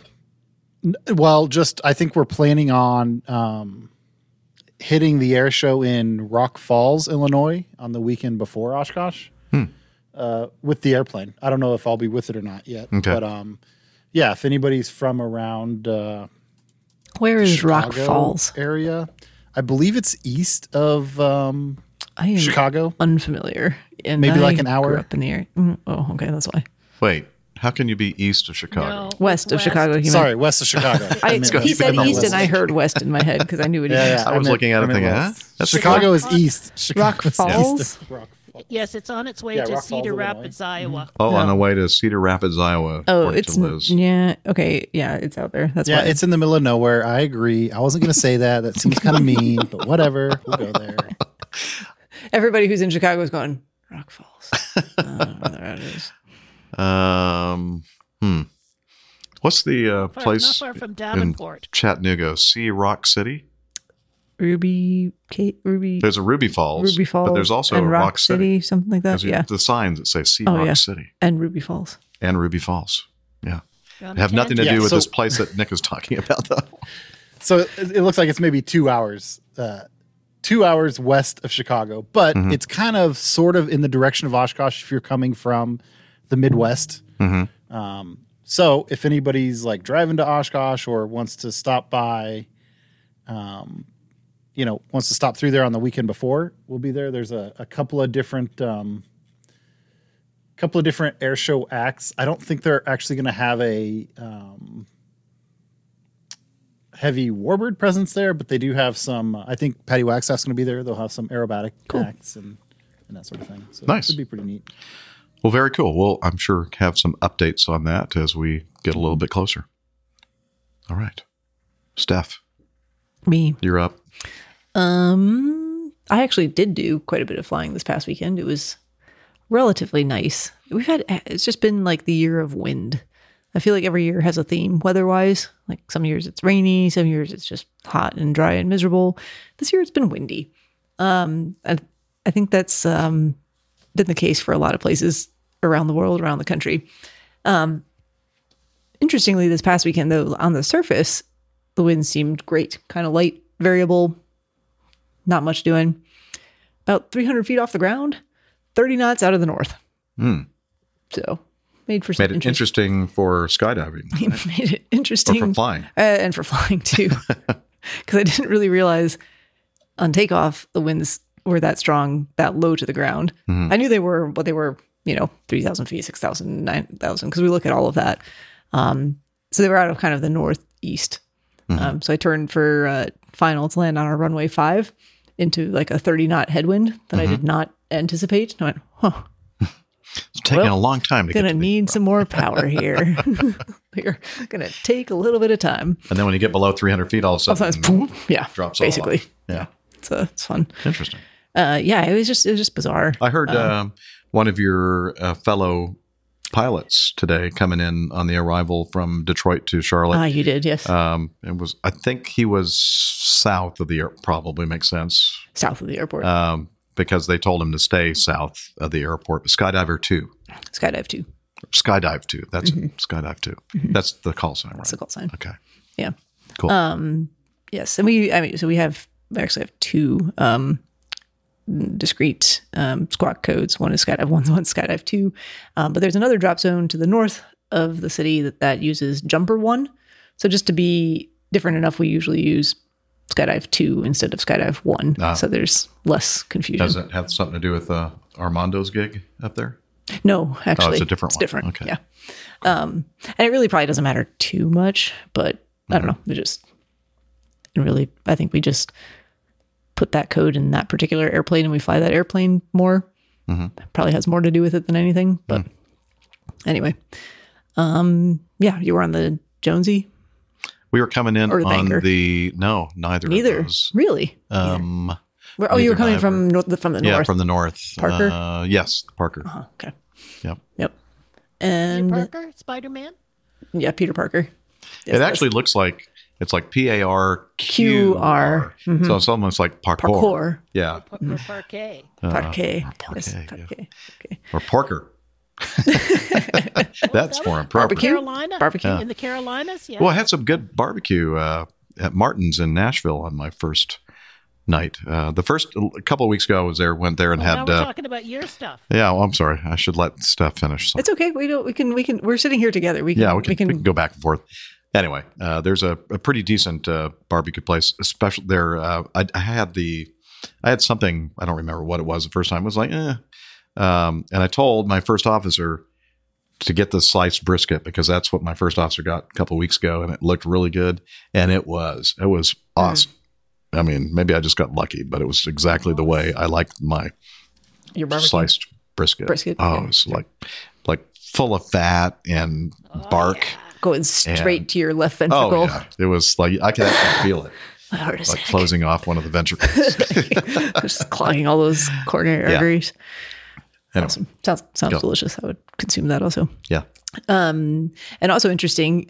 So we're losing one of our pilots who has hit that magic number of 1,500 hours and has hour and a half now, Jeff. Moving on to the airlines. So we're, looking at folks who are kind of, the way it's always kind of worked is some homegrown folks who are pilots, have jump experience and are building hours along the way. We kind of bring them into the fold to start training them on aircraft as we have need for pilots. So had the opportunity to fly with a few of them over the past few weekends. And it's been very interesting to me because I'm not a CFI, but there's a lot to... But you're kind of been acting like... I've kind of become a, de facto CFI. I'm not teaching them about, flying per se. It's more just the operation and this specific aircraft and, how we run our operations. So there's a lot to learn. It's drinking from the fire hose for sure. But it's not teaching and instructing. It's teaching. Yeah, exactly. It's not like as laid back as just going up there and doing the jumps. And it's a lot more work. There's a lot of, and I mean, it's interesting because, we've all been there and experienced that, but it's interesting to see that happening to someone else and going, yeah, I've been there. That was like 2 years ago for me. I know exactly why your brain is trying to explode on you right now because you were thinking that this wasn't going to be as intensive as it is. And it's a lot to think about and process and manage and continue to do over and over and over again all day long. But it's been good from my standpoint too, because it's, it's that see one, do one, teach one philosophy. So it kind of cements a lot of things so back you're in your going to go brain. ahead and work on getting your CFI then? Absolutely not. Come on, Steph. You'd be a good That's instructor. the lesson she's learned. Yeah, I don't know that I have any interest in doing that, but I can do it in this setting because it's not, it's something that I enjoy doing. I don't know that I'd enjoy instructing in all areas of, especially primary instruction. It may not be for me. Okay. Don't rule it out. No, never say never on things. Anything else? Dinner with your dad for Father's Day? I did have dinner with my dad for Father's Day. We did that the day after Father's Day. Very nice meal at a local restaurant, kind of a farm to table type place. Nice. Extensive wine lists, which is great because neither of us drink wine, really. Is that place that I went to with you guys once before in, what's the name of the town right there? Fort Mill. Yeah. Might have been. Yeah. Yeah. We might have been there. Mm-hmm. Okay. Yeah. It's good. It's a good standby. We stood in the parking lot afterwards and did some informal plane spotting because Charlotte was landing north and it's kind of right on the base to final transition, especially for 36 left. So yeah. Yeah. Landed on 36 left, both on Monday and today. Mm-hmm. And today was a really nice view of clear that today. area. Where you live. Yep. Yeah. Over the lake there and the amusement park. And the cove and all that. Mm-hmm. And lots of work. I'm actually, speaking of teaching, I'm teaching this weekend, but not anything to do with flying. I'm teaching people, teaching other doctors how to do the type of injections that I do. Poking people. So going to Chicago to do that for the weekend. Cool. Chicago area. Another convention or another conference? Yeah, going to Rock Falls. Rock Falls. No. Just Chicago suburbs. Okay. Cool. It'll be good. Get a chance to see some friends while I'm there too. Very nice. So that's it. All right. Let's see. For me, finished up the trip that was on last week on Friday. And on Saturday and Sunday, I was back singing again. Man, I missed it. That weekend that I could not hardly make a sound. And I think my choir director appreciated me being back as well. Mm-hmm. And it was a lot of fun. Father's Day on Sunday, my daughter, youngest daughter, Natalie, said, "Hey, I would love to take you out to dinner, Dad." And so we went to a Mexican restaurant and had a really nice time. And I got to learn about her new job that she's an offer that she's accepted. And that's very exciting. And let's see, a 4-day trip that I'm on now started on Monday. We talked a little bit about that. Nashville the first night, Minneapolis yesterday, and Charlotte right now.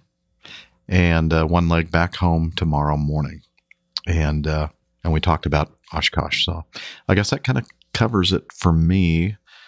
Can't think of anything else. I have one more trip for the month of June next Monday, Tuesday, Wednesday, a 3-day trip. And that'll do it for me until July. And then the first part of July, that first 9 days, I'm going to be trying to fly as much overtime flying as because I want to help the airline. Cram it all in. Yeah. And then be off. You're doing your part to, because I'm very altruistic. I'm very altruistic. I'm a giver. Yes. I want to help as much as I can. Yeah. What a guy. Yeah. And, I'd almost do it for no money at all, but almost. But you'd really rather it be overtime flying and they pay you extra. Yeah. Yes. Green slips. Yes. Okay. Well, that's my plan anyway. We'll see how that goes. How about the cover art? The cover art is something we should probably cover. Our in-house artiste, Captain Nick, came up with the title APG and the number 2 hole. And of course, when we talk about number 2 holes, of course, we're talking about golf courses. Of course we are. Yeah. And there's a beautiful golf course picture that he used there. And I see the number 1 hole and the number 2 hole. Well, the number 1 hole is a urinal. Yeah. The number 2 hole is a conventional toilet. Yeah. Huh. I think he's insinuating. I don't understand. I can't imagine why you don't understand what's going on there. Is that a groundhog in the yes in the number 2 hole? Yes.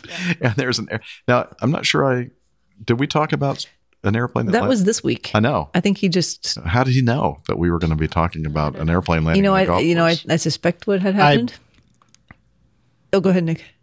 I was just going to say I figured he was just foreshadowing, making a joke about Harrison Ford because that's the airplane that Harrison Ford crashed on a. And he had an engine out on a golf course. Yeah, and he had it was an airplane kind of like that. I don't know if it was exactly that. It was that model. Yeah, it was that model. Okay, that had to be what he was. That's what he was doing. Was, yeah. Very cool.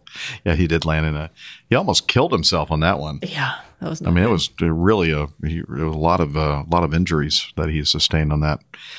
Lucky to be alive. Captain Jeff is all choked up about it. When I think about Harrison Ford. Speaking of staying alive. Oh, it's okay. I don't know where that came from.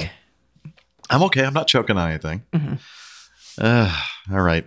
Anything else, Liz? Oh, Coffee Fund. How about that? Coffee Fund. Yep. Mm-hmm. And we're going to do this and hit this right here. And then Steph and I are going to sing the coffee. Nope. Johnny, how much more coffee? No thanks. I love coffee. I love tea. I love the APG community. Coffee and tea and the Java and me. A cup, a cup, a cup, a cup, a cup. It's so funny to hear Liz singing, and she sings really nicely. It's just the fact that we have this latency going on. It doesn't match up at all. And then she cracks up afterwards. And she does that to just distract me. Exactly. Yeah, and it works. Okay, Coffee Fund, your way to support the show financially. A couple of different ways to do that. One is the Coffee Fund Classic method, and the other is to become a patron of the show via Patreon. Now, when I was preparing for this show, late breaking news. We didn't have any new patrons, nor did we have any one-off kind of contributions on the Coffee Fund Classic. But right before we were going to hit the record button on today's show, I noticed that I received an email from Patreon. And now I'm trying to find that. I mean, he only has like 4,000 windows open here. I can't imagine why he can't figure out where the email went. Anyway, you're going to run out of music here if you. Oh, I know. I always do. I always run out of music. Here we go. Here it is. Found it. Steve Marin, Steve Marin, just became a producer of the show. So thank you, Steve, for coming in right under the. I don't know if that's Maine Marin or not. Is that Maine Marin? We have Maine Marin in the chat room. Is that is that you, or is that somebody related to you, or what? Anyway, we'll see what his response is in about 25 seconds. Anyway, thank you, Steve, for becoming a patron of the show. If you want to do the same, please head over to Airline Pilot Guide. Oh, it is him. Awesome. Thank you, Maine Marin, new producer of Steve. The Airline Pilot Guy show. We do appreciate it. And again, if you want to join these fine folks like Maine Marin, head over to airlinepilotguy.com/coffee. You'll be glad you did. And so will we. Exactly.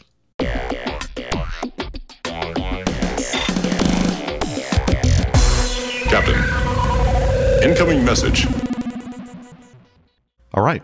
Let's start with some audio feedback from Tea Kettle 15. Take it away. Hello, APG crew. It's Tea Kettle 15 calling to provide a little bit of feedback on episode 518 and your discussion about the 777 crew that followed the flight director, which showed them to level off or maybe even descend a little bit shortly after takeoff.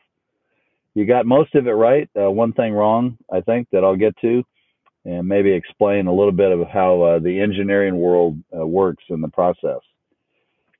You were definitely right, Nick Camacho, that an SAIB and an AD or airworthiness directive are two different things. So that's just to chalk one up for the journalists again. That was an SAIB, and it's essentially a stopgap, short-term mitigation just to let folks know how the system works.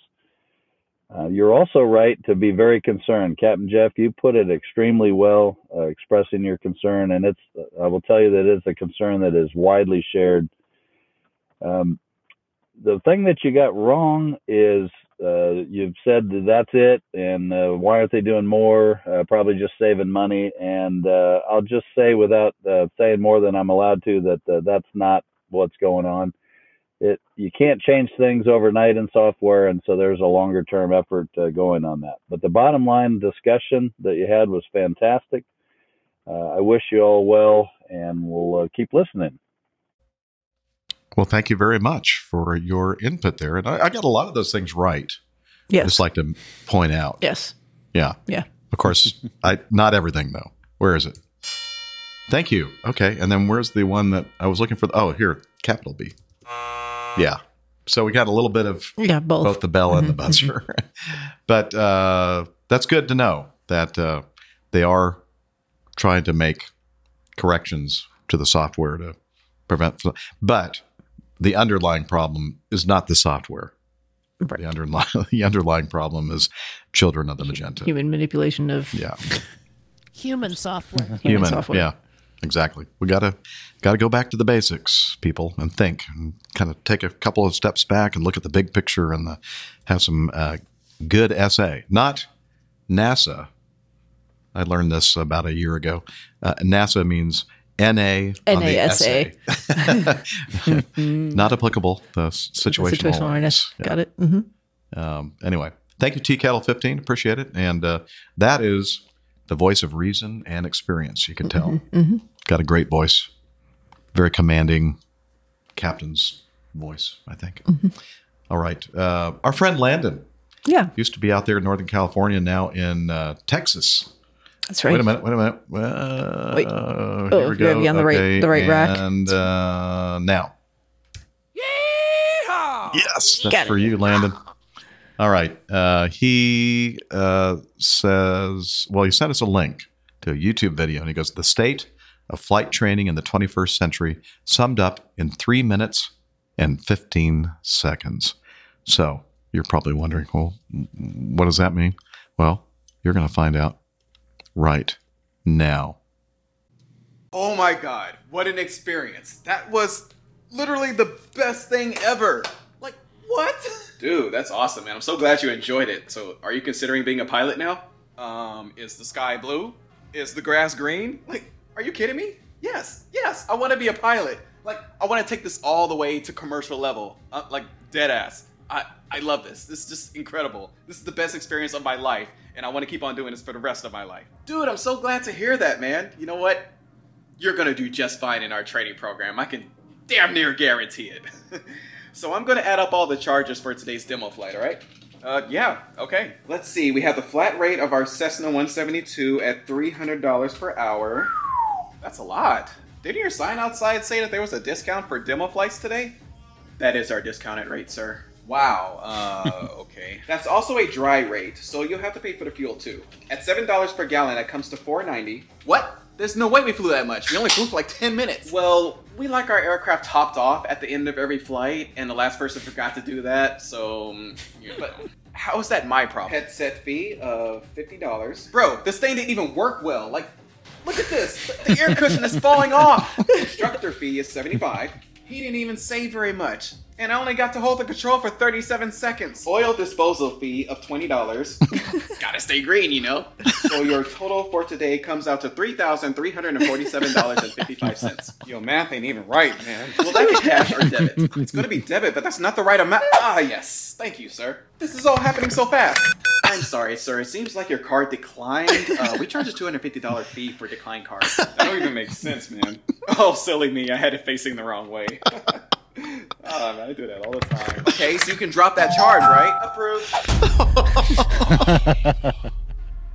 At least my balance is paid. Can you at least put me on the schedule so I can fly again? Nah.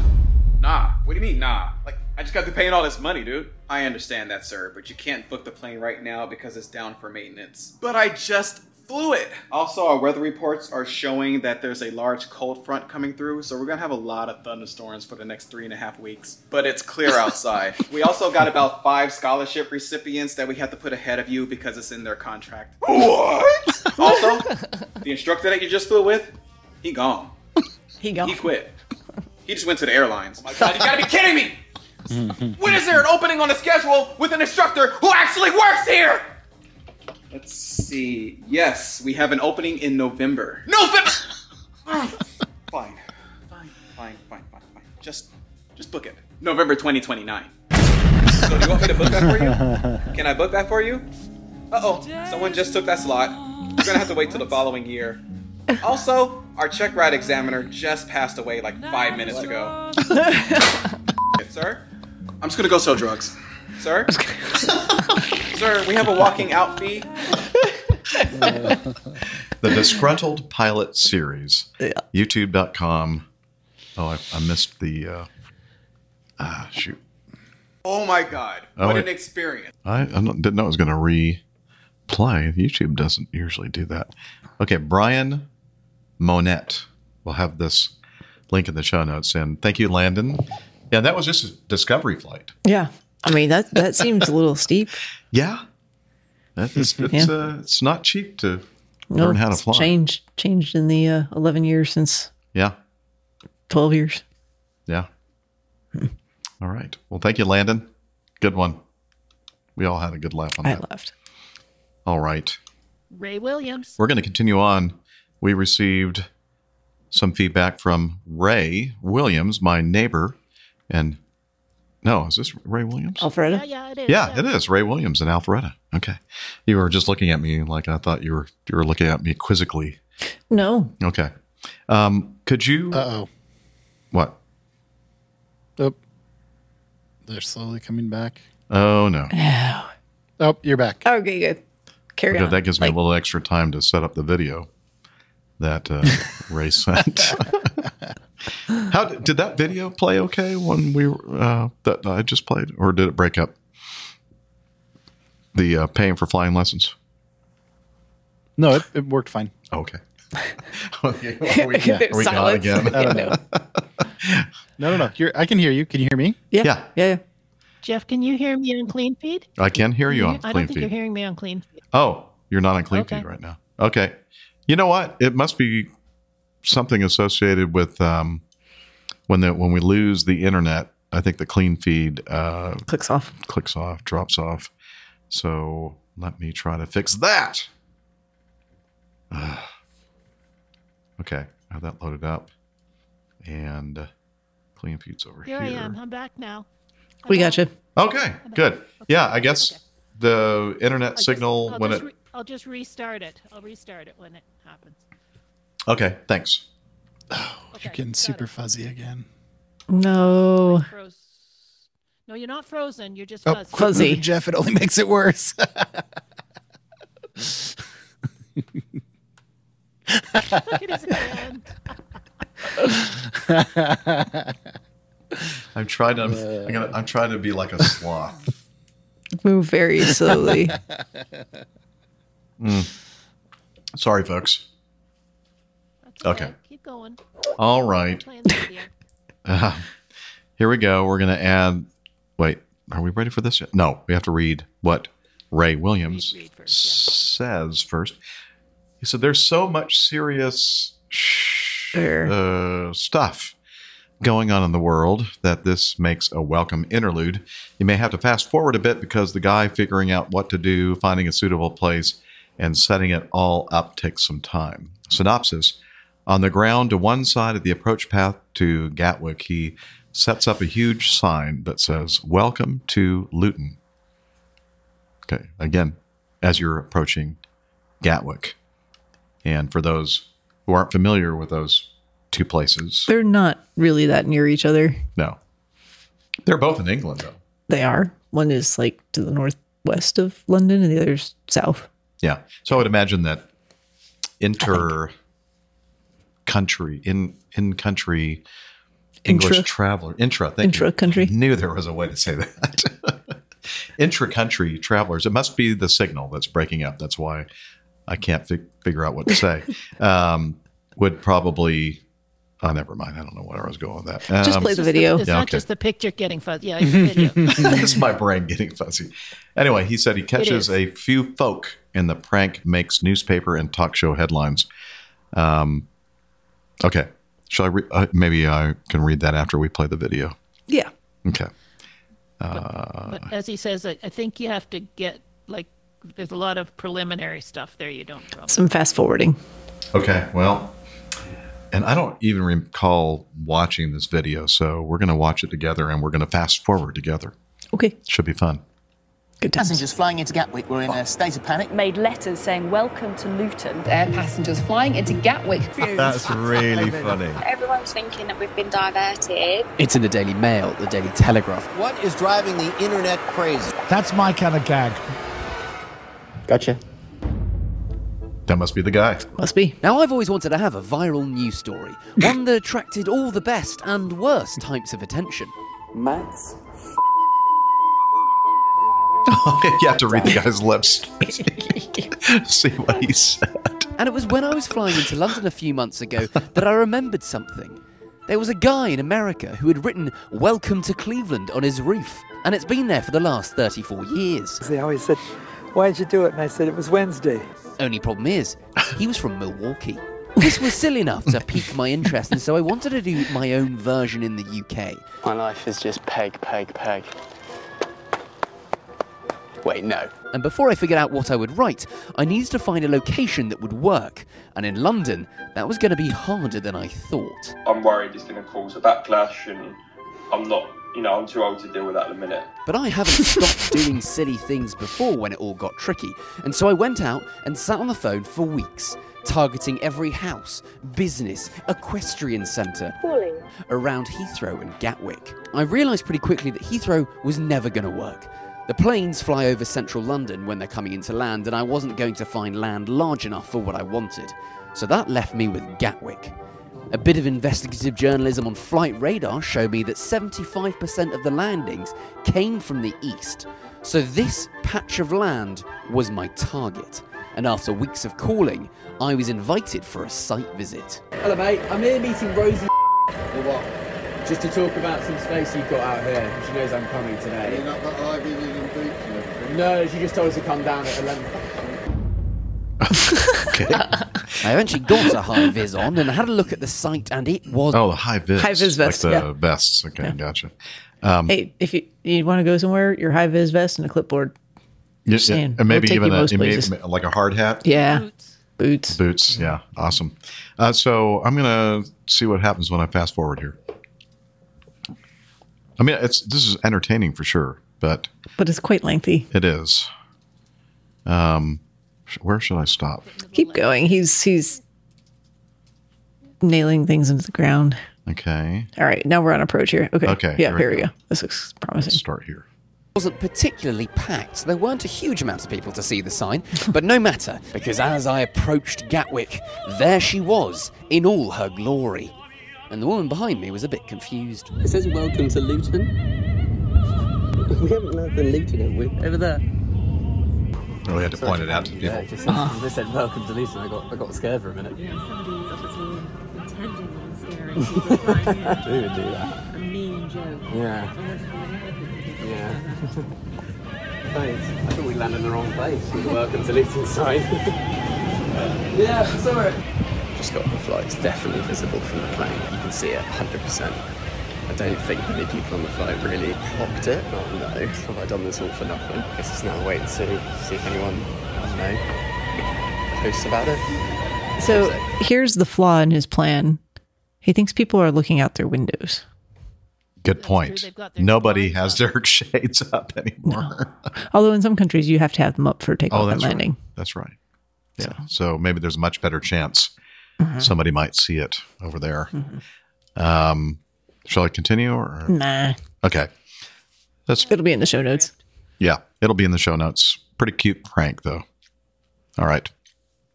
Let's remove that and Thanks, Ray. We're gonna Thanks, skip Ray. to 7. He said one comment from D.F. Dalton 1962 takes it a step further. Flight attendant announcement. To prepare for landing, please stow your tray tables and return your seats to their full upright position. Some of you on the left side of the aircraft may have noticed a large sign on the ground welcoming you to Luton. Rest assured, this is only a prank, and we are indeed landing as scheduled at Stansted. That's pretty good. Yeah, very cute. All right. Next one. Rich. Nope. Going to 7. That's true. Thank you. That's 7. Why you guys are telling me to skip 6. Uh-huh. Gotcha. 7. This is from Tony Jacobson, and he says, your podcast is great. I'm not usually into listening to, reading, or watching anything aviation related because it's often sensationalized or produced by uninformed people. Your show is real world, and the participants bring in actual experience related to their background. On the show, there was a story about an unstabilized approach, episode 523, with a higher than normal final approach angle. I think it was 3.5 degrees. We were talking about how 0.5 degrees doesn't seem like much, but it requires planning. Something we call threat and error management. Take a look at the RNAV 34 right in Reno. Because of terrain, the final approach is 3.5, if my memory is correct. With the higher approach speed of the 737 and certain atmospheric conditions, high density altitude, the rate of descent is greater than 1,000 feet per minute as per our stable approach criteria. So without prior planning or proper execution, it can go sideways quickly. Love the show. Keep up the good work. Tony Jacobson. And he is a pilot on the 737 new generation or next generation. And he's a captain, a Minneapolis 737. 3.42% to be precise. 3.42. Yeah, that's, and as we mentioned in that show, it's, you wouldn't think that would make much of a difference, but it really does. Mm-hmm. Yeah. Thank you, Tony, for listening to our little show, and glad to have you with us, listening and adding to.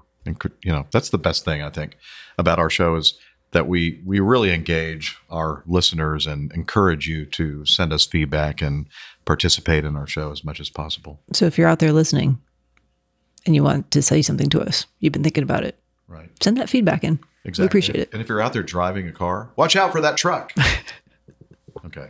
Just don't want you to get hurt. And now pull up your voice memo. Next one. And send us some feedback. This next one. This guy doesn't understand the 1 question per feedback item rule. Oh, okay. Number 9? 8. Oh, number 8. Okay. I was looking at number 9 and thinking, huh? Didn't look that long. So behind the scenes, what happened was Jeff clicked on number 8. And then I do that a lot. I advance, and then I start talking, and I forget that I've already number advanced. 9, and then he was like, you don't have to tell him what an idiot I am. No, it was just amusing to me because I had, yeah. Yeah, and I was so like, people that are listening are I want them to be amused as well.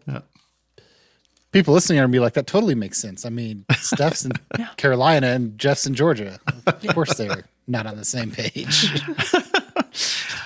And I'm only human, but I was looking at the next one, and it was a pretty short piece of feedback. I'm thinking, what is she talking about?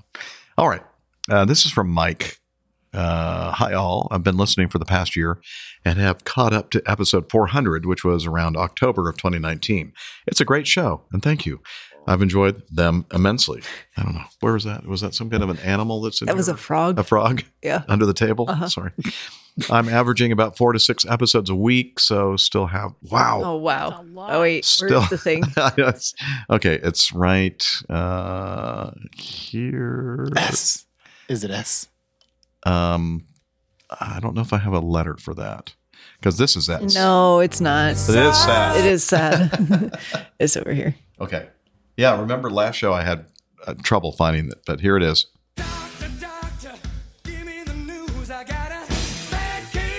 APG syndrome.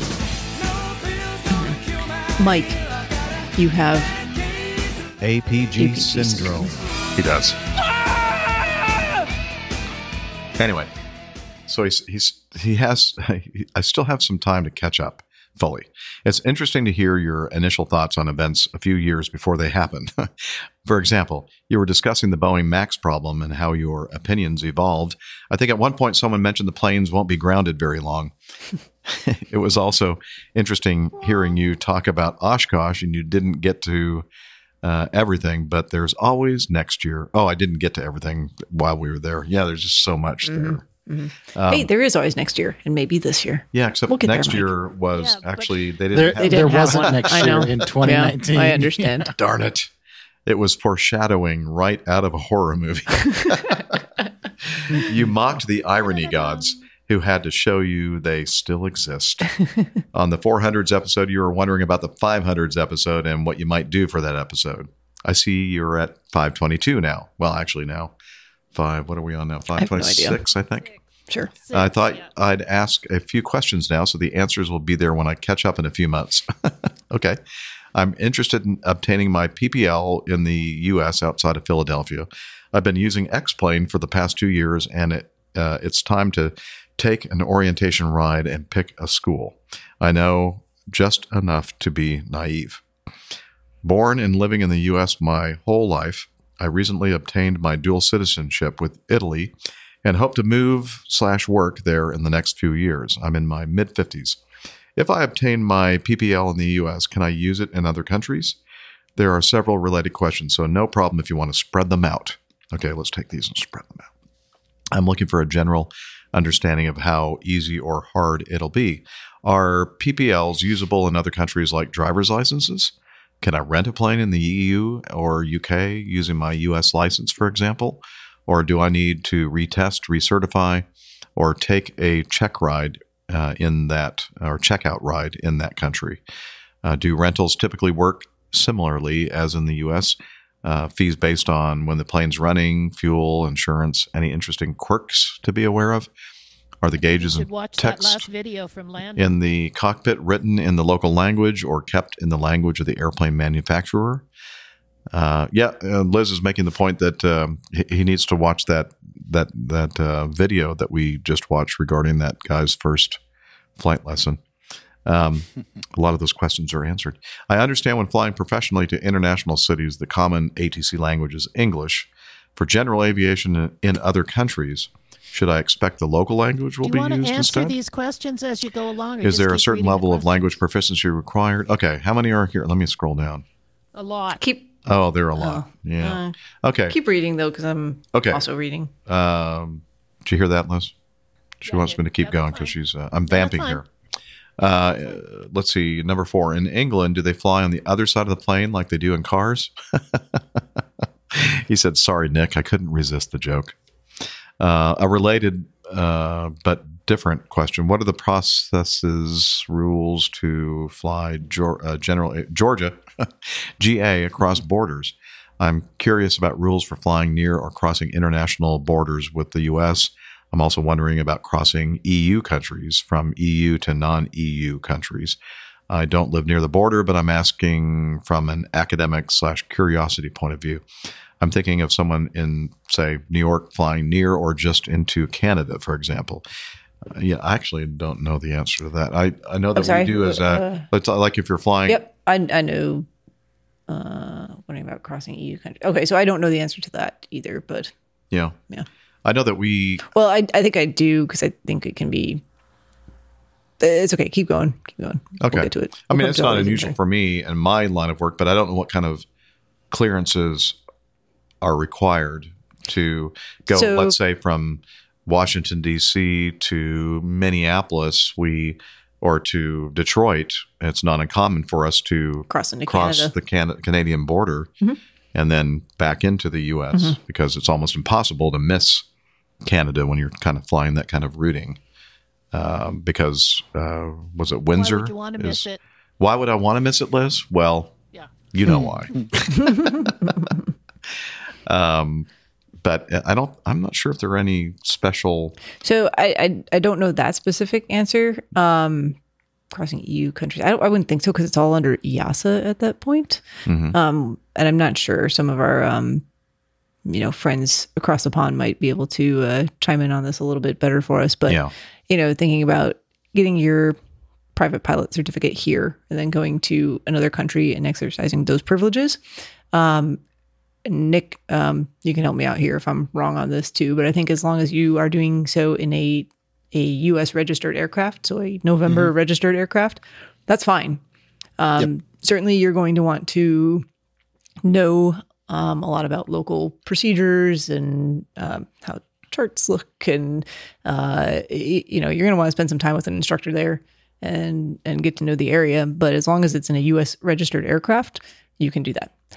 So to your point about rentals, unless you can rent a U.S. registered aircraft, you're not going to be able to use your U.S. FAA PPL privileges. So if he's over in a European country and there's an N registered airplane there, he can fly it there with his FAA. As far as I understand. Oh, interesting. I didn't. Yes, I agree. And I've heard, I'm aware of people that own N-numbered airplanes over there. And it's kind of weird because Captain Al is a good example of that, actually. The whole system is kind of shifted over there, right? So I've got one of the guys that flies our C-47, he's got some friends with gliders in Germany, and he goes out there every couple years and gives them BFRs because they have an N-numbered airplane, so they have to get a BFR from a U.S. FAA CFI. And a BFR is? Not a BFR, a flight review. I'm sorry. Okay. Jeez, but a BFR is a biennial flight review, right? They changed the like calling it that. I would just ask you because a lot of people don't understand what these things. It's a 2-year flight. Basically every 2 years. Check. Yeah. And then similarly, mechanics. A FAA mechanic can go over and work on an N-numbered airplane over there. So. I did not know this. Yeah, and I mean, that makes some sense, right? If you live here in the United States and you have your own aircraft or access to a N-registered aircraft, you can take it out of the country and fly it. If you're like down in Florida and you want to go to Bahamas or, Dominican Republic, as long as your aircraft can get there, go for it. Then you have to go through. You can take your aircraft across the border into Canada. You do have to clear customs. You do have to clear. Yes, let's be very clear about. So you have to go to specific airports. Yeah, but it doesn't prevent you from utilizing or exercising your privileges. So does I know landing at certain airports they charge landing fees and that kind of thing. Yeah, right? I mean, there's nothing. Depends. That's just tax. But what about just flying into the airspace? Is there any charge for that? It depends. Oh, I suppose. See, all this stuff I don't know because in my overflight rules, there are other people that know all these things, and so in a lot of countries, there's significant landing fees. Yeah. So sometimes you get charged for even just approaches if you don't actually, if you're out practicing approaches and you never. I do actually recall touch somebody talking about that. The runway. Our friends, Captain Al and Pip, I think I've heard them talking about this sort of thing. So those kinds of things, I mean, obviously rules are different and regulations are different all around the world. But, if the question is, can I get my private pilot certificate here in the United States? And then if I want to move to another country and continue to fly using my privileges from that certificate, the answer is yes, but. Are there a lot of, so is that a common thing to go over there and find I have no idea. Airplanes to rent? And that? To be honest, I have no idea. Do you know, Nick? I don't know. I don't think it's super common. Okay. And I think that's more because GA is a lot more challenged in some of those countries over there. Yeah. I will say it gets very expensive in other countries relative to here. We joked about Landon's video, how expensive it is to do a discovery flight and do flight training here. It's still comparatively or relatively inexpensive compared to a lot of places in the world. Okay. Well, I don't know. Should we answer any more of these or maybe set them aside? So a lot of these are, a lot of these kind of all dovetail together. I'll answer number 4. Okay. You can actually fly on either side of the airplane in either country. So that's as long as you have dual controls. Correct. Yeah, it's kind of hard to fly if you don't have dual controls. There are some aircraft that do not. Really? No. Okay. See, we removed the controls from the right side of our 182. Oh, that's right. And then I remember seeing those guys that did the plane swap. They were sitting on the right side. Yep. Mm-hmm. And my airplane actually has I have both, but one of the options in the Bonanzas is a throwover yoke. Yes. Mm-hmm. So it's one arm, and you can swing it to either side. Correct. Just make sure you don't throw it out the window. Mm-hmm. Not a throwaway yoke. I thought it was pretty funny. Guess not. Where's your rim shot? I don't know. Yeah, R. It's not going to do anything. R didn't happen. Nothing happened. I hit R and nothing happened. It's got the window's got to be active. I'm so disappointed. I was told I could press buttons and things would make noise. I just texted something to Jeff's just sitting over there like, where are the professionals? Apparently piloting is not the only thing that Nick and Rick are professional at. I've got these two amateurs over here. So Liz sent me a link from the AOPA about U.S. pilots flying to Canada, and it's actually a video. So maybe we'll put that in the show notes, Liz. Main Marin, I don't have throwover rudder pedals, but I do have fold down rudder pedals on the right side without brakes. No brakes. So, yeah. Essentially useless.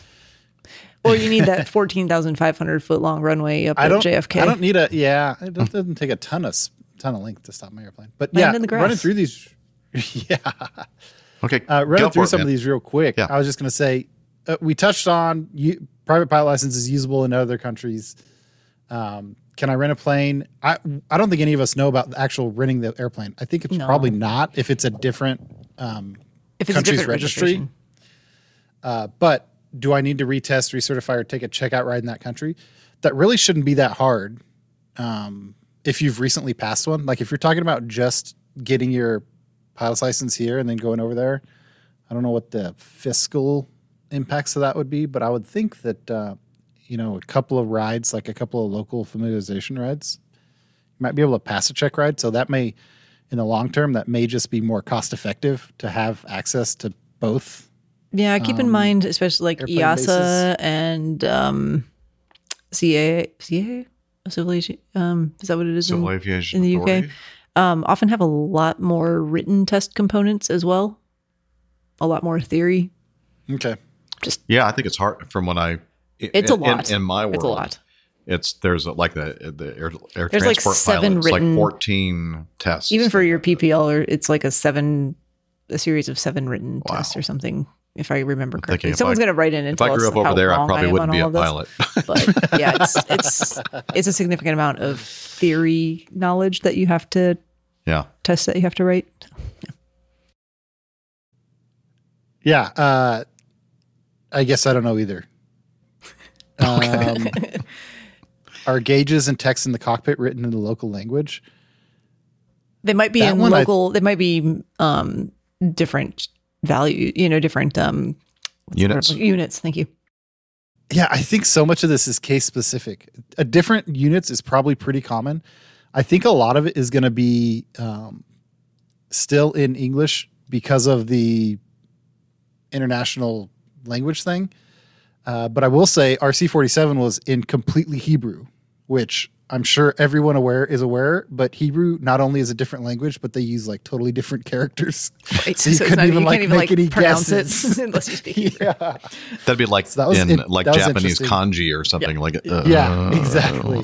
Yeah, I mean, so certainly aircraft do get placards and signage in different languages if they're operating in different countries. So a lot of skydiving aircraft tend to make their way around different places, and especially here in the U.S., some have come from south of the border, so there's sometimes or even north of the border, so sometimes there's Spanish or French placards still because in Canada you have to have both, right, Liz? Both French and English? Bilingual. Bilingual, yeah.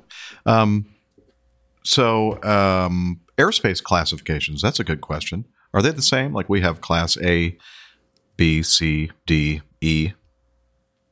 G. They're different as far as I know. They're different? I think so. Okay. Just wondering. Mm-hmm. Do you recall, Nick, when you flew over to... No, I was just trying to think about that too. We were kind of out in the so a couple of things. We were kind of out in the boonies, and then we were always moving around as like a 14 airplane group. Mm-hmm. So, there was like one guy doing a lot of the flight planning and then a lot of us following him around. So can you get that guy on the phone and find out? No, I'm just kidding. I probably could. But I'm just thinking now, like, man, for as much flying as we did over there in those 2 months, we really don't have a lot of insight into this. So very American. Yeah. Cowboys. Yeehaw.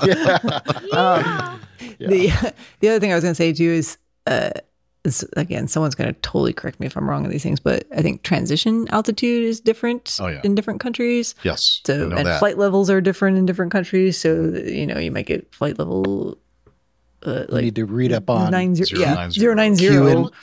QNH and QNR and all that sort of stuff. Yeah. There's just, and those are different units again. So there's going to be there's going to be differences. Is it insurmountable differences? No. Is it cheaper to do your PPL here? Probably. Yeah. Can you use all of it over there? Maybe. I think I just summed up your 1,000 questions. We should nail them all. We should just have Jeff insert a little thing at the beginning of this discussion saying, we're going to speak for the next 15 minutes about something we basically know nothing about. Well, so just skip ahead. Show, Nick. That's the last 2 hours. That's all of it. We may sound like we know what we're talking about, but we don't. Fair enough. But so you've got about 10 minutes left till the 2.5 hours. Okay. Thank you, Liz. So honestly, that's one of the wonderful things about the show. We know that there are a lot of people out there listening that are very knowledgeable about a lot of these different things. And, they're usually not shy to send us some feedback and let us know where we got it right and where we got it wrong. Like Tea Kettle 15. Oh, yeah. Yeah. So if we get something wrong, you can let us know. Absolutely. Our egos are not fragile or easily bruised. Nope. We're not typical pilots. But Liz real made quick the point, before we move on. Sorry. Liz made the point that we're going to have all those questions in our show notes. Okay, go ahead, Nick. Yep.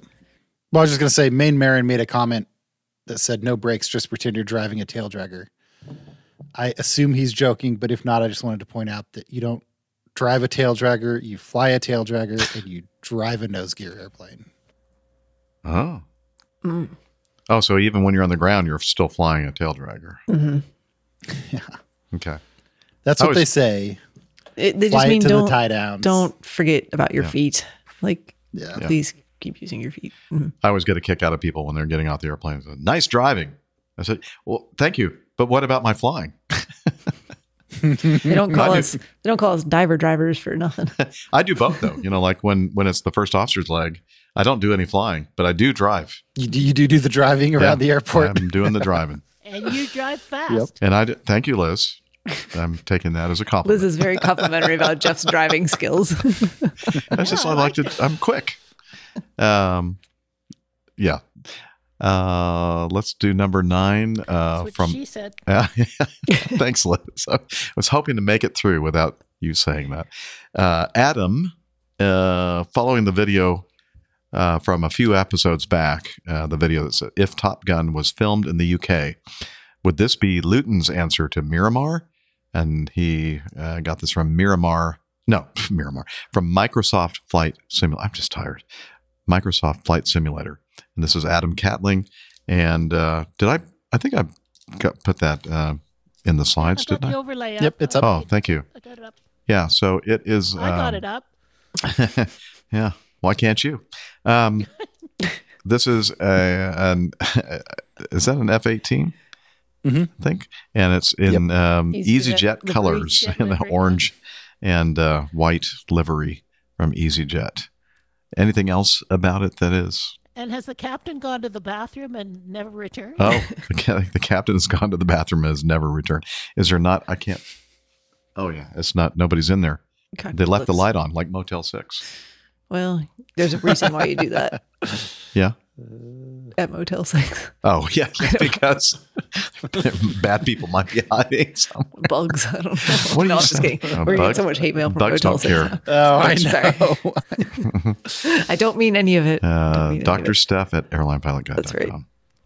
I think we should wrap it up now. Do you think so, Liz? she's like, please stop talking. This is such a wreck of a show. I think just stop. Jeff's struggling a bit. I am definitely struggling. I'm trying to help him out. Is there one that we should wrap up with, Liz? Is there a? I thought we should wrap up with that one. Okay. Get us right. Guess we could do 12. We could do 12. That quick audio. Suspense is building.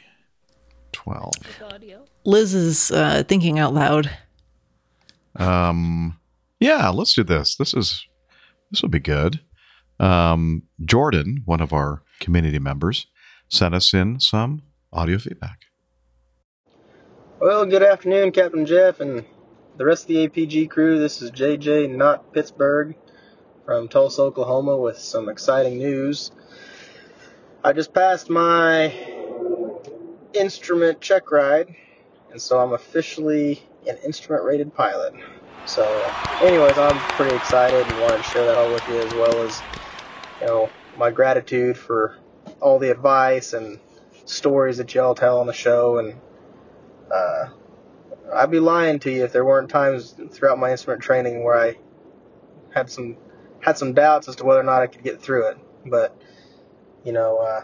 once again, I appreciate all the advice and the stories y'all tell, and just the community in general. So I just wanted to send this all to you, and next time any of y'all find yourself in Tulsa, we'll have to get together and, I don't know, go grab a burger or something and shoot the breeze. Anyways, clear skies, tailwinds, and all the things that go with it. Y'all have a good one. Awesome. Again, let's do the applause for JJ in Tulsa. That's awesome. That's not an easy check ride. That's a difficult check ride. Yeah. It's just a lot of information. Yeah. A lot of things to know, a lot of things to remember. So, and done. I'm just very impressed that we didn't, keep him from getting that successful. We weren't a hindrance. Yeah, we weren't a hindrance, distraction, and all the above. So That's congrats. a nice positive note to end on, I think. That is a positive note to end on. Liz, you're right. We'll get that little clipped, that little sound clip. You're right, Liz. All right. I want to play that all the time. Yeah. So we are going to wrap it up. Thank you, everybody, for continuing to send us in feedback. We still have a lot of great feedback to play, and maybe I won't be so out of sorts on the next show, and we'll be able to do a better job of it. But anyway, you can send it to us at feedback@airlinepilotguy.com. And we have a website where you can access the Contact Us page and SpeakPipe to send us in audio feedback, or better yet, I think there's a limit on how long of a... It's like 3 minutes on SpeakPipe, I think. Okay. I don't remember what it was. But anyway, if you want to leave a longer one, you can use, or whatever, a higher quality one, you can use your phone to record a voice memo or whatever your app is that you're using, and you can attach it to the feedback email, and we can play it on the show because we love hearing your voices, like we just heard from JJ from Tulsa, not Pittsburgh. And we have other great stuff on our website, airlinepilotguy.com. Information about the crew and the community. It's all up to date and accurate. And we have the community calendar. We have merchandise. We have library. The library. Yeah. Can you believe that? Mm-hmm. Our librarian, Tiffany, manages that for us. Thank you, Tiffany. More information, more detailed information about the Plaintail. We didn't have a Plaintail.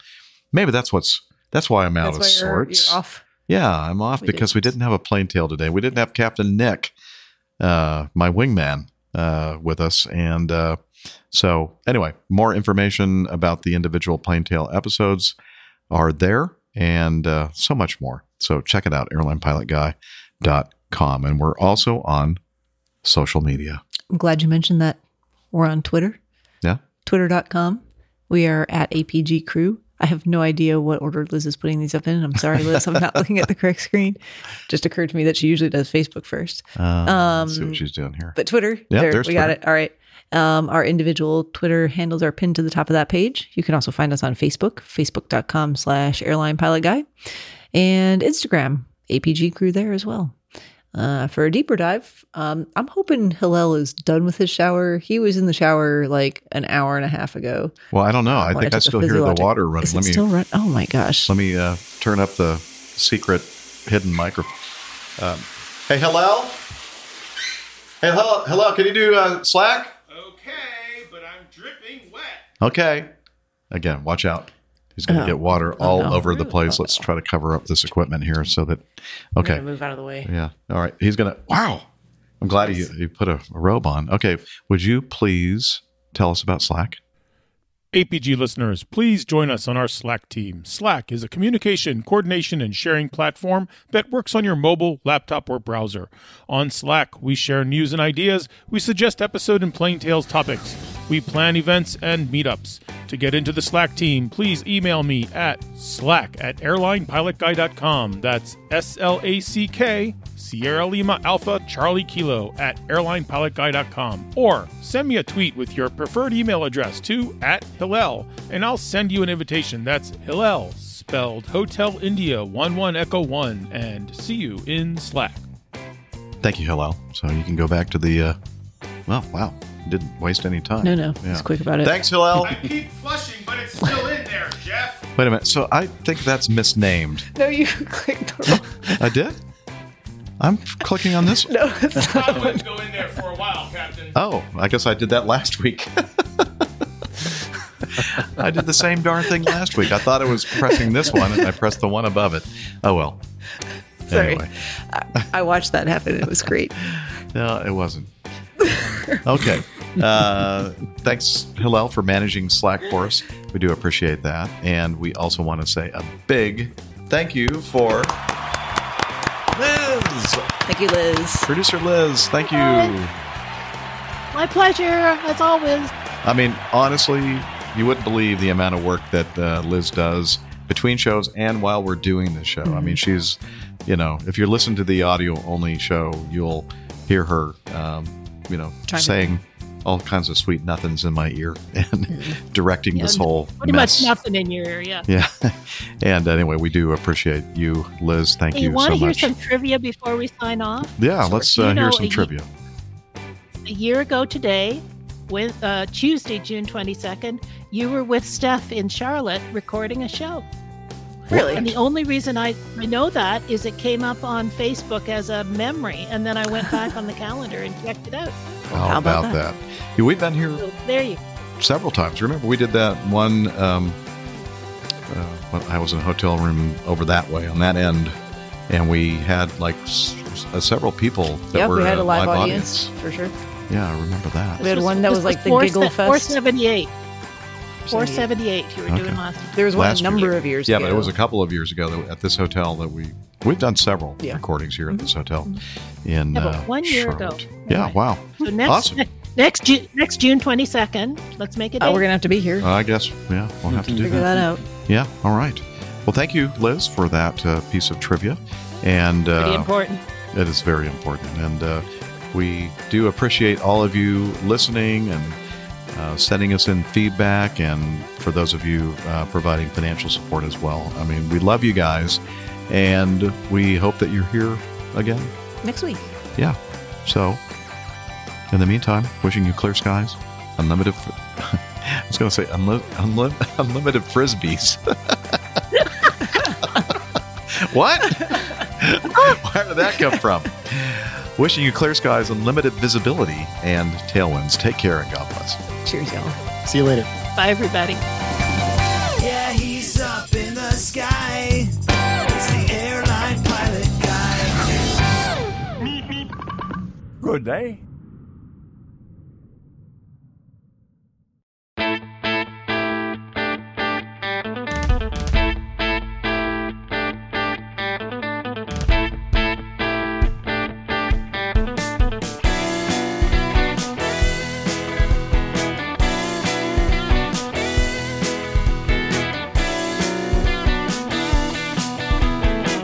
I used to be such a good pilot till I started APG.